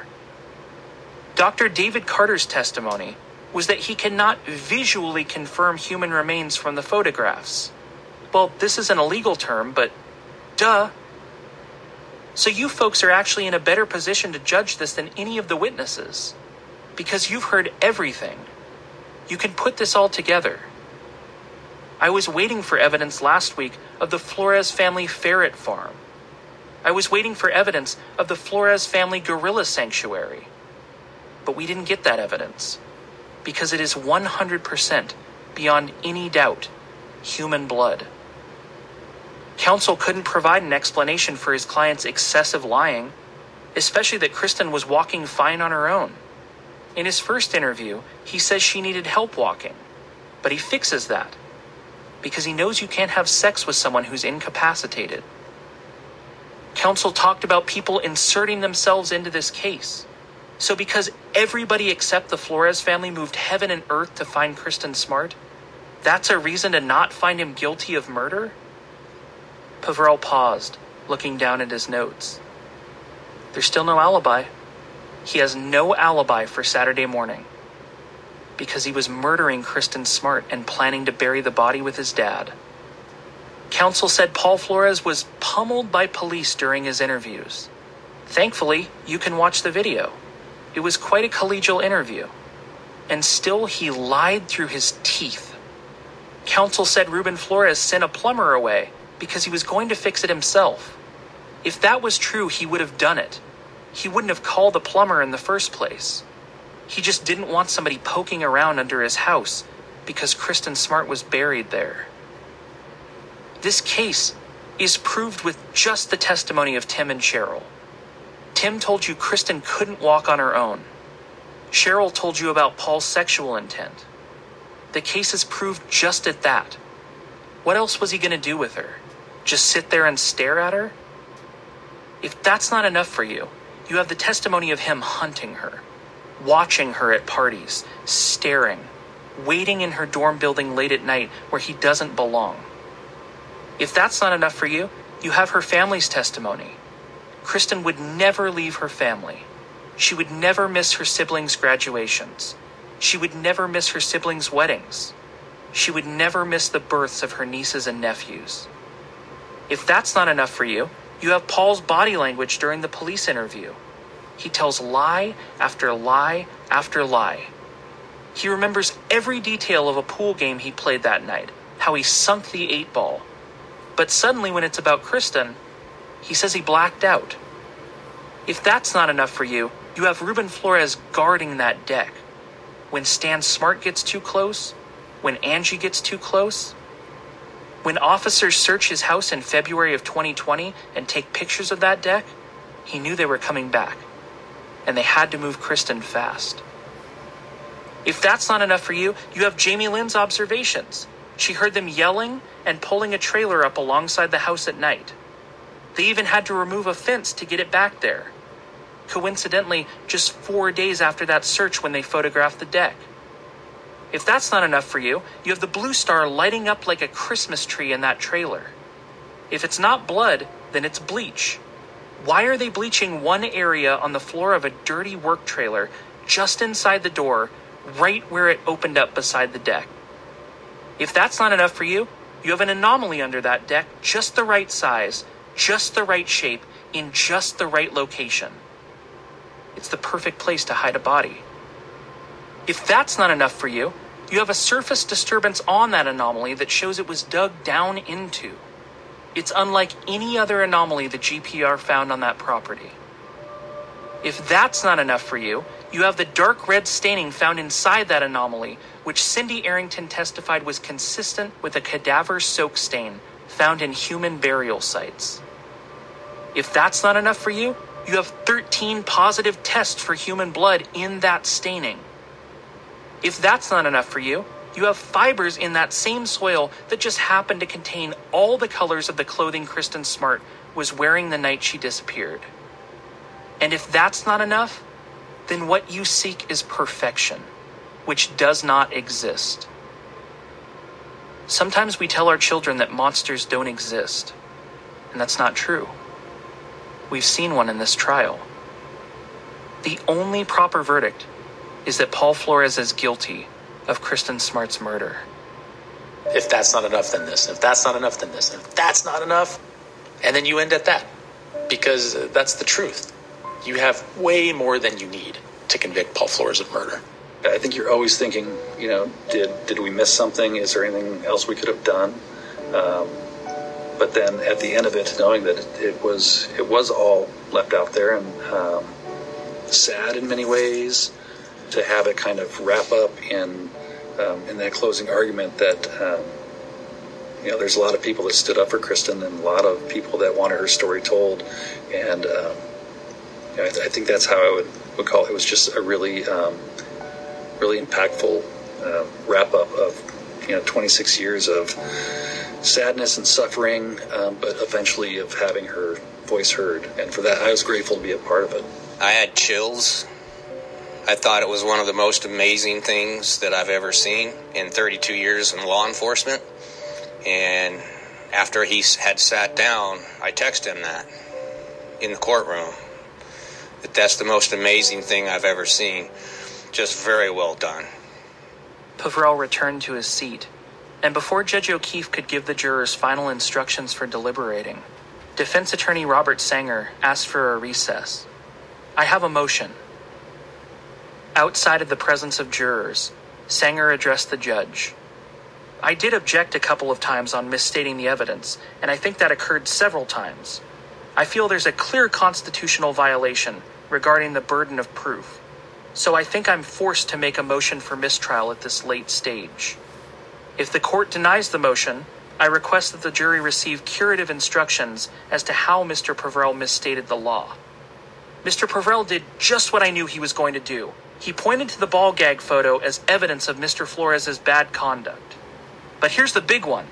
The big one was he said, it's a binary choice. Either you believe Mr. Sanger's conspiracy theory or you believe the prosecution. It's absolutely unconstitutional. The defendant need not prove anything. Pavrell responded, Your Honor, counsel has now made 8 frivolous motions for mistrial, all of them spurious. I was clear on burden of proof. I took my language directly from the law. Quite frankly, counsel made the ridiculous argument that this was all a conspiracy. This was simply rebuttal. I'd ask the court to deny the motion. Judge O'Keefe replied, The court is going to respectfully deny the motion. I have informed the jury numerous times that the arguments of counsel are not evidence, and if the statements of counsel conflict with court instructions, they are to follow my instructions. Sanger pushed back. I would request that the jury be told this is not a binary choice, or at least read the instructions again to the jury regarding burden of proof. I have the case law here in my briefcase if Your Honor would like to review it. Judge O'Keefe spoke calmly. I'm not granting the mistrial. My characterization of the rebuttal is somewhat different from yours. How I heard his argument is that he did not find your characterization of the case credible as a conspiracy theory. And if not that, then what is more reasonable? I'm happy to take a look at the case law if you have it ready, Mr. Sanger. All parties left the courtroom for a 15-minute recess before Judge O'Keefe returned to her seat. The court had an opportunity to review the case law. The court is still declining to grant a motion for mistrial or to give curative instructions to the jury. The court finds there was no misconduct. Sanger tried again. May I put the case law on the record? Mr. Peverell said this is a binary choice. That's absolutely unconstitutional. Judge O'Keefe spoke more sternly, telling Sanger she was ready to bring the jury back in for instruction. At 2:47 p.m., she informed Paul's jurors that they needed to choose a foreperson. After discussing the case, their verdict would have to be unanimous. They could find Paul Flores guilty of first-degree murder, guilty of second-degree murder, or not guilty. At 2:59 p.m., the 12 jurors were led to a deliberation room, and the 5 remaining alternates were dismissed, but asked to remain available to fill in if something happened to a juror. 20 minutes later, Ruben Flores' jury filed into the courtroom, and were told that in order to find Ruben Flores guilty of accessory to murder, they needed to believe the following things were true: that Paul Flores committed a felony, that Ruben Flores knew Paul committed a felony, and that Ruben aided Paul in concealing evidence of that felony. They were asked to return at 8:30 a.m. for closing arguments. Wednesday morning, Peverell began his second closing argument. Since the evidence and testimony were virtually identical, with few exceptions, I'll avoid repeating what you've already heard. Justice delayed does not have to be justice denied, Peverell told Ruben's jury. Yes, 26 years have passed. In the years since, Ruben Flores continued to hide Kirsten's body under his deck, and Paul Flores continued to rape women. The only reason to hide a body is to help somebody get away with murder, or to get away with murder yourself. You saw the phone records from Paul Flores' dorm room that night. What didn't you see in those records? There's no call to 911, because 911 couldn't give him the kind of help he needed. He needed help to get away with murder. Instead, he calls Ruben. Then on May 30th, he calls Ruben again, immediately after leaving his interview with campus police, to warn him that investigators were onto them. Ruben Flores would do anything to help his son. Ruben Flores has been helping him for 26 years. When Stan Smart came to talk to Ruben, father to father, Ruben came bombing out of his house and met him in the street, because he didn't want Stan Smart to get anywhere near his deck. He threatens to shoot a man who's searching for his 19-year-old daughter, not in his driveway, not at his door, in the middle of a public street. You heard that Ruben Flores would refer to Kirsten Smart as a dirty slut. Do you use this term to describe a complete stranger? Slut has a sexual connotation to it. He knew there was a sexual component to what occurred between Paul and Kirsten. You heard that there was a smorgasbord of Kirsten Smart paraphernalia located in Ruben's bedroom in 2020. Dozens and dozens of items related to Kirsten Smart. Not in a folder in the attic, not in a file cabinet in the garage, in his bedroom. This was Ruben Flores' trophy room. Only one spot in that entire backyard happened to have a surface disturbance showing it had been dug down into. Happened to be the perfect size for a human burial site. Ed testified that he and his son built this deck with one other person, and nobody was injured on the job. He dug the foundation using a backhoe. Cindy Arrington told you this hole was dug by hand because there were no mechanical marks associated with a backhoe. The staining didn't start until 2 to 4 feet down, so we know this is not a plumbing issue, or we would have staining on the surface going all the way down. They hid Kirsten Smart's body. The body contains evidence of a crime, because you would be able to tell how the person died. If somebody hides that body, it's proof that there was a crime.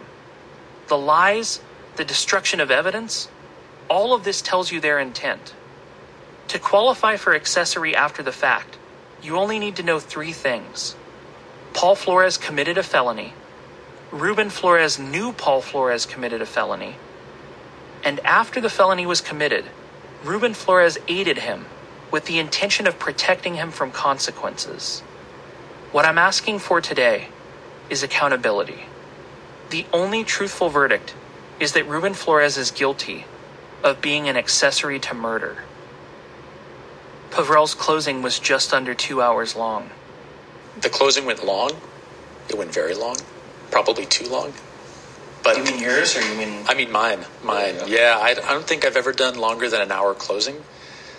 It was probably too long for Ruben's jury, because I could tell by the end. You can kind of read the room, right? I'm like, okay, I need to wrap this up. But there's just so much to go over, and so much to combat, so much inaccuracy as to my evidence, that I knew I had to go over things. Sometimes as a prophylactic, but I needed to be 100% thorough. Because I knew defense was going to go very long for closing, and I knew that to rebut everything they say over an hours and hours and hours was just not going to be possible. So I had to be extremely thorough first time around. After a short bathroom break, defense attorney Harold Mesick stood and addressed the jurors. Well, good morning. Welcome back. Did you get all your answers? You still have more questions than answers? That wouldn't be surprising. Kirsten Smart is still missing, and we don't know what happened to her. This has been the longest trial I've ever been involved in. You all showed up every day ready to rock. You're real warriors in my mind. You've earned my and my clients' respect for that. You guys have the ultimate authority to decide what all of this means. My client's absolutely innocent. Hasn't done a thing. Hasn't dug a grave in his life. I think this case screams reasonable doubt. It starts with no body. And without a body, we can't honestly be sure that Kirsten Smart is dead. I know it's the most likely conclusion. But if you can conclude that it's reasonable she's not dead, then it's reasonable she's alive. The state has done a great job of demonizing Paul Flores and my client. These aren't evil people. This man especially is not an evil person. He's 81 years old. Never been charged with a crime in his life. Paul Flores was 19 years old. He was an awkward freshman who liked to wear baseball caps. He liked to play pool, and he liked to drink. Paul Flores was innocent, and his actions were helpful. When Kirsten Smart fell at the party, he helped her up. He was doing a good deed. He wasn't hunting her. He was being kind to her. He wasn't attracted to her because she's 6'1", and he was 5'9" or 5'7". I think 5'7". She's significantly taller than him. Don't do the state's work for them. This mini-series lasted for 3 months, 26 years in development, hundreds of thousands of dollars spent on investigations, sting operations, wiretaps, 10,000 phone interceptions in 1 month, super dogs with cool names like Choya and Annie. You know, there's evidence to support a reasonable inference that Kirsten Smart is just missing. She had a habit of disappearing. She lied frequently. She only had one real friend at Cal Poly. The other girls didn't like her because she was boy crazy. It's not entirely unlikely that Kirsten Smart is still alive somewhere. She was not under my client's deck. Ever. He's never dug a hole in his life. This whole thing is completely foreign to him. He's a good man, a grandfather, a husband, a former Redondo police officer, a member of the Elks. He's a generous, kind man. He's not an evil man, no matter how he's been portrayed. Paul Flores did a good deed helping her off the ground and helping her get home. He gets her within sight of her own dorm. You could see her dorm from where they parted. Then he goes to bed. He's drunk. Throws up. Has to sleep off his hangover. Sunday morning he calls his dad. Says, I know you're working tomorrow because it's double time. How about picking me up so I can come home and work on my truck? He's selling it. Stan Smart rightfully, or righteously, was mad at Ruben. He's been going by his house regularly. He wanted to confront Ruben. He did confront Ruben. Confronted my guy in his own front yard. Mr. Smart was probably angry. So when Mr. Flores says somebody might get shot, He's protecting himself. Angie was engaged to be married to Paul. She was dressed nice for a dinner party at Susan's house. I thought it was Christmas, maybe not. Ruben Flores had 4 golden retrievers. There was poop all over. He didn't want her to step in it. Didn't want to be late. He's timely. The only conclusion Cindy Arrington drew when I confronted her about the bathtub ring, that's not a bathtub ring. If you've ever drained a bathtub, it leaves a nice even ring around the bathtub. That's not what this was. These are not human decomposition stains. If Kirsten Smart's body had been in this hole for 26 years, half of the body is roughly fluid.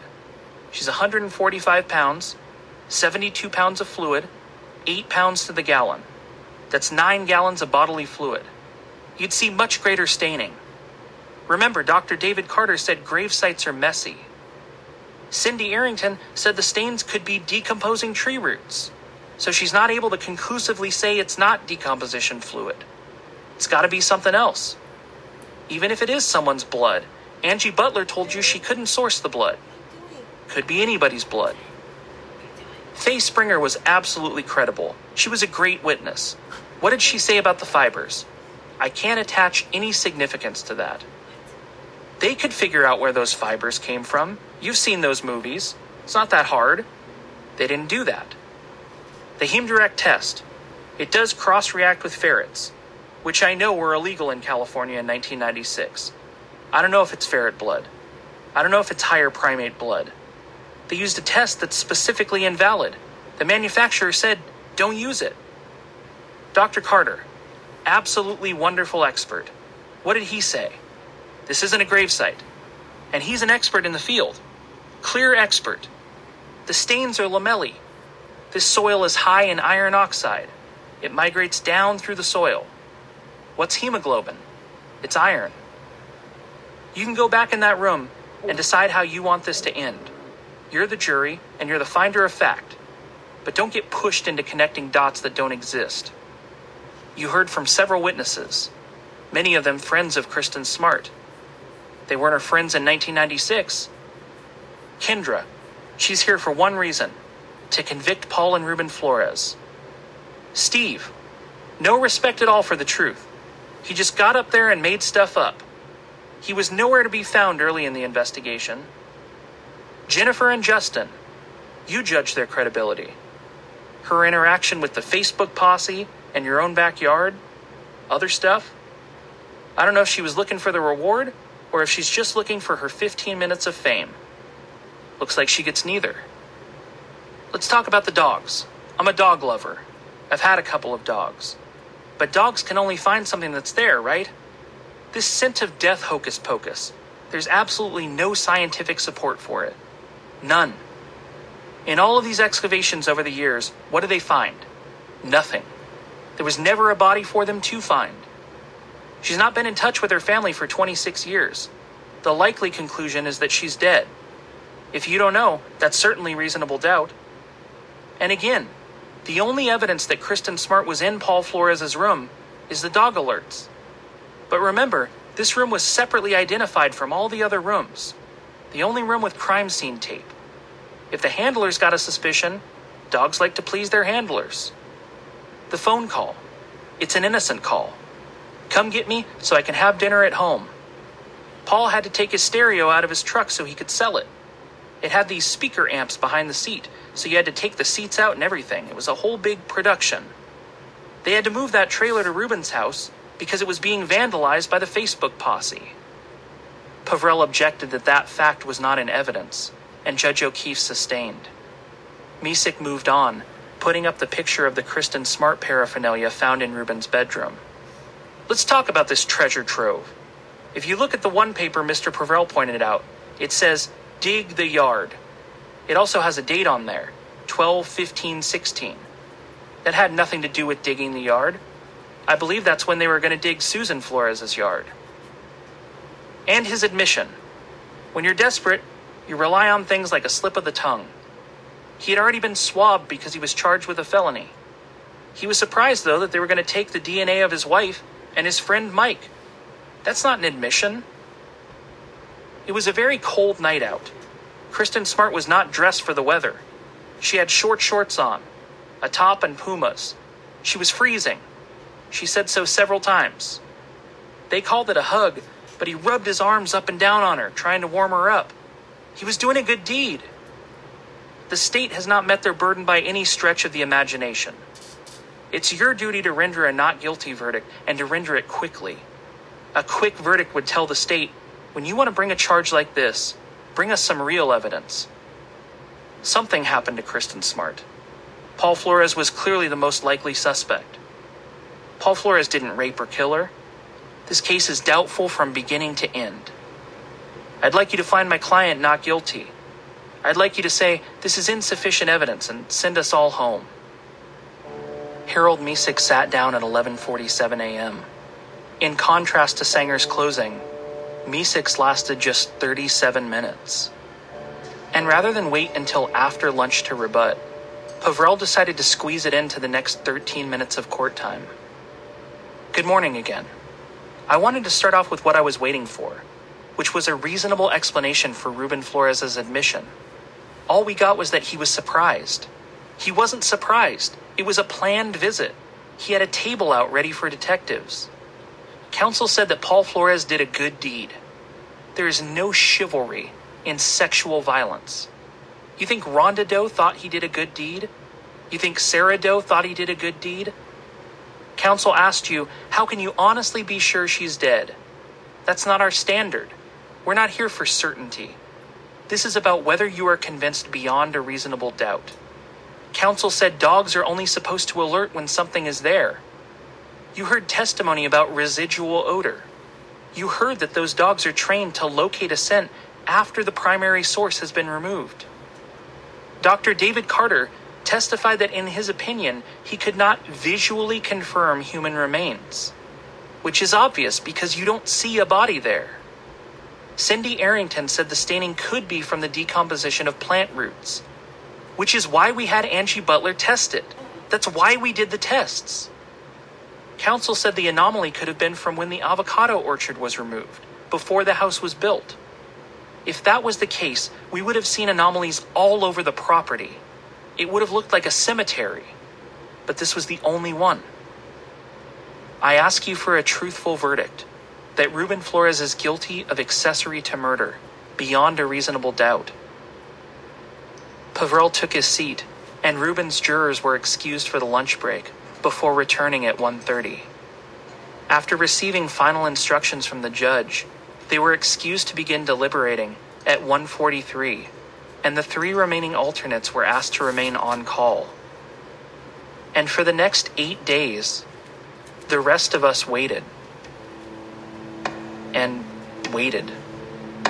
It's a lot of just downtime, and you're just waiting for a call. And you talk about time going backwards. We're doing this for Kristen. And if the Smart family can stay strong for 26 years, then we can too. That's exactly what we told each other. It's in. This is it. Paul's foreman gave the verdict first, and I couldn't believe my ears. I did everything I could for those victims' voices to be heard. And there's nothing else I can do. Next time.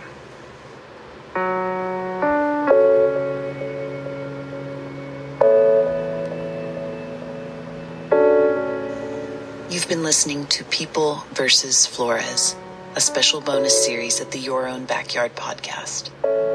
For more updates, go to yourownbackyardpodcast.com. Scroll.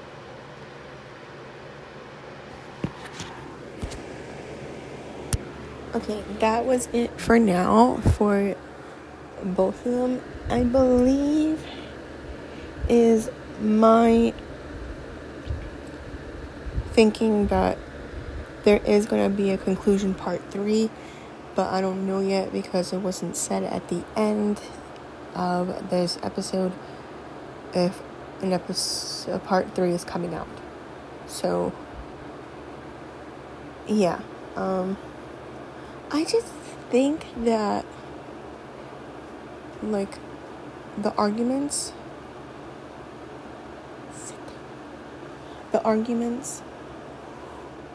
of the defense was kind of stupid. He was he was belittling the witnesses' statements about Paul Flores being an asshole and a rapist all in one. He was belittling all those women, saying that they didn't, like, they lied and this and that.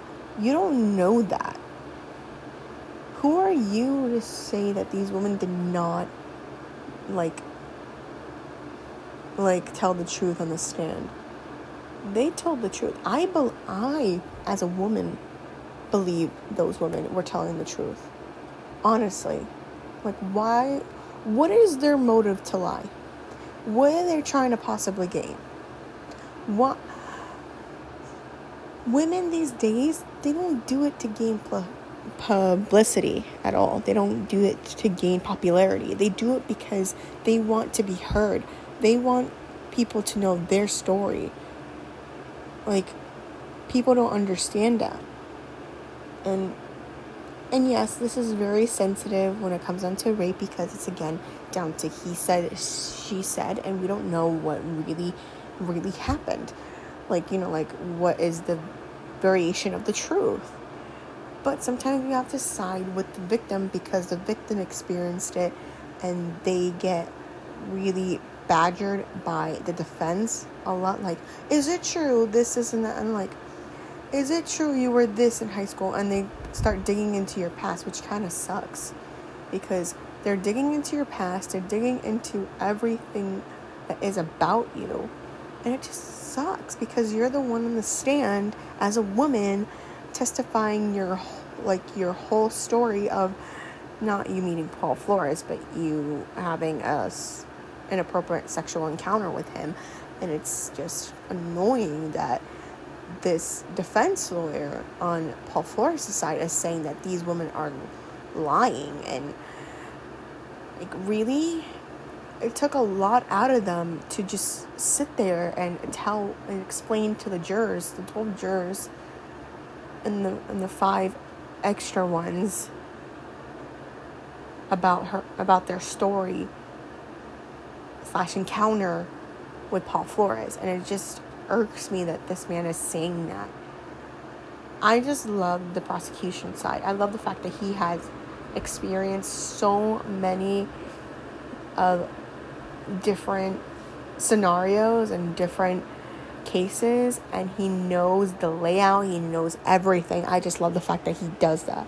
I love the fact that, like, he goes in the end, at the closing statements, he gives a 2-hour long closing statement, and he said the reason why he did it was because he knew that the defense was going to literally be longer than he was. So he was literally taking the 2 hour of his time to not slander, but kind of like say the last thoughts and last things that he needed to say before the defense says something to counteract that, and kind of just, you know, just kind of be like, you know, forget what the prosecution said, listen to what we say, because we have the actual facts here. We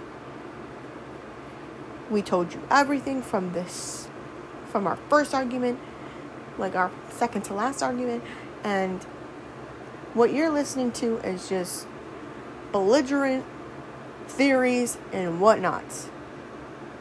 So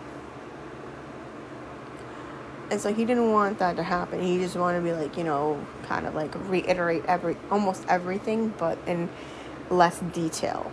More kind of like reiterate, but a synopsis of the reiteration. So I love the prosecutor in this case, because he knew what was going to happen, how it was going to happen, what he was going to say. And this one kind of took the spur of the moment. The defense took the spur of the moment and be like, no, I'm just going to wing it for this case. I'm just going to wing it. But yeah, in all fairness, he did wing. I'm not laughing. But I'm laughing at the fact that I kind of feel like he did wing it at this point. Like, he took improv class and he did this. And he was like, you know, I'm just going to wing this case. not just based on the facts of the prosecutor, but I'm also just gonna be a bully to the witnesses, just a little bit. And I hated the fact too that the defense lawyer was basically not badgering also, but bullying a dead girl. Like, seriously? Like, what is wrong with you? You're belittling a dead girl that's not even alive anymore. Like, why? Like, saying that she used to... Yeah, we understood she had different multiple names to herself. But that's what college is. It's not like it changes who you... It's not just that it changes who you are, but it makes you kind of a different person than you were with your family. It kind of makes you free. It kind of makes you this, and that. But that's who she was. She was a free-spirited woman, and that's how she liked it. There's nothing wrong with that. And okay, yes, maybe after an hour being there, she drank a little bit of alcohol and maybe kissed maybe 2-3 guys. But that's not really a whore or a slut. That's just having fun. With no harm, no foul, just kissing or making out. There's nothing wrong with doing that at college parties. Like, seriously? Like, this guy makes a big deal out of that. Like, he makes a short big deal out of it, but he's just like, like, she was like, they make it out like she's such an innocent girl, but meanwhile, we hear from multiple people from the party that she wasn't really innocent, that she was drunk after getting there 2 hours, after not getting there, but being there 2 hours. She was drunk, and she was out of her mind, and she was kissing multiple guys. Like, no one's saying that, like, I don't know why I'm saying it in a southern accent, but really, kissing multiple guys. Out of all the stuff that we heard from your backyard, we hear that she kissed one guy in the bathroom, and she cried to him, thinking that she wasn't beautiful, and asked him, do you think I'm beautiful? Like, where in there did you hear from the podcast that she kissed multiple guys? Nowhere. Maybe you heard it from multiple other people, maybe you didn't, but maybe these people, I'm not saying that they're lying, but I'm saying it may be fabricated. But, it is what it is. We shall wait, and that special episode will come out soon once that special episode comes out from them. So, but I hope you guys enjoyed this one. This one was a lot because I put 2 of these parts together in one episode. So, it's a lot. But if you heard me in the background, just ignore me. I should have said that from the get-go. If you heard me in the background, just ignore me because I was talking to my brother. So, yeah. But speak to you guys in the next one. Bye.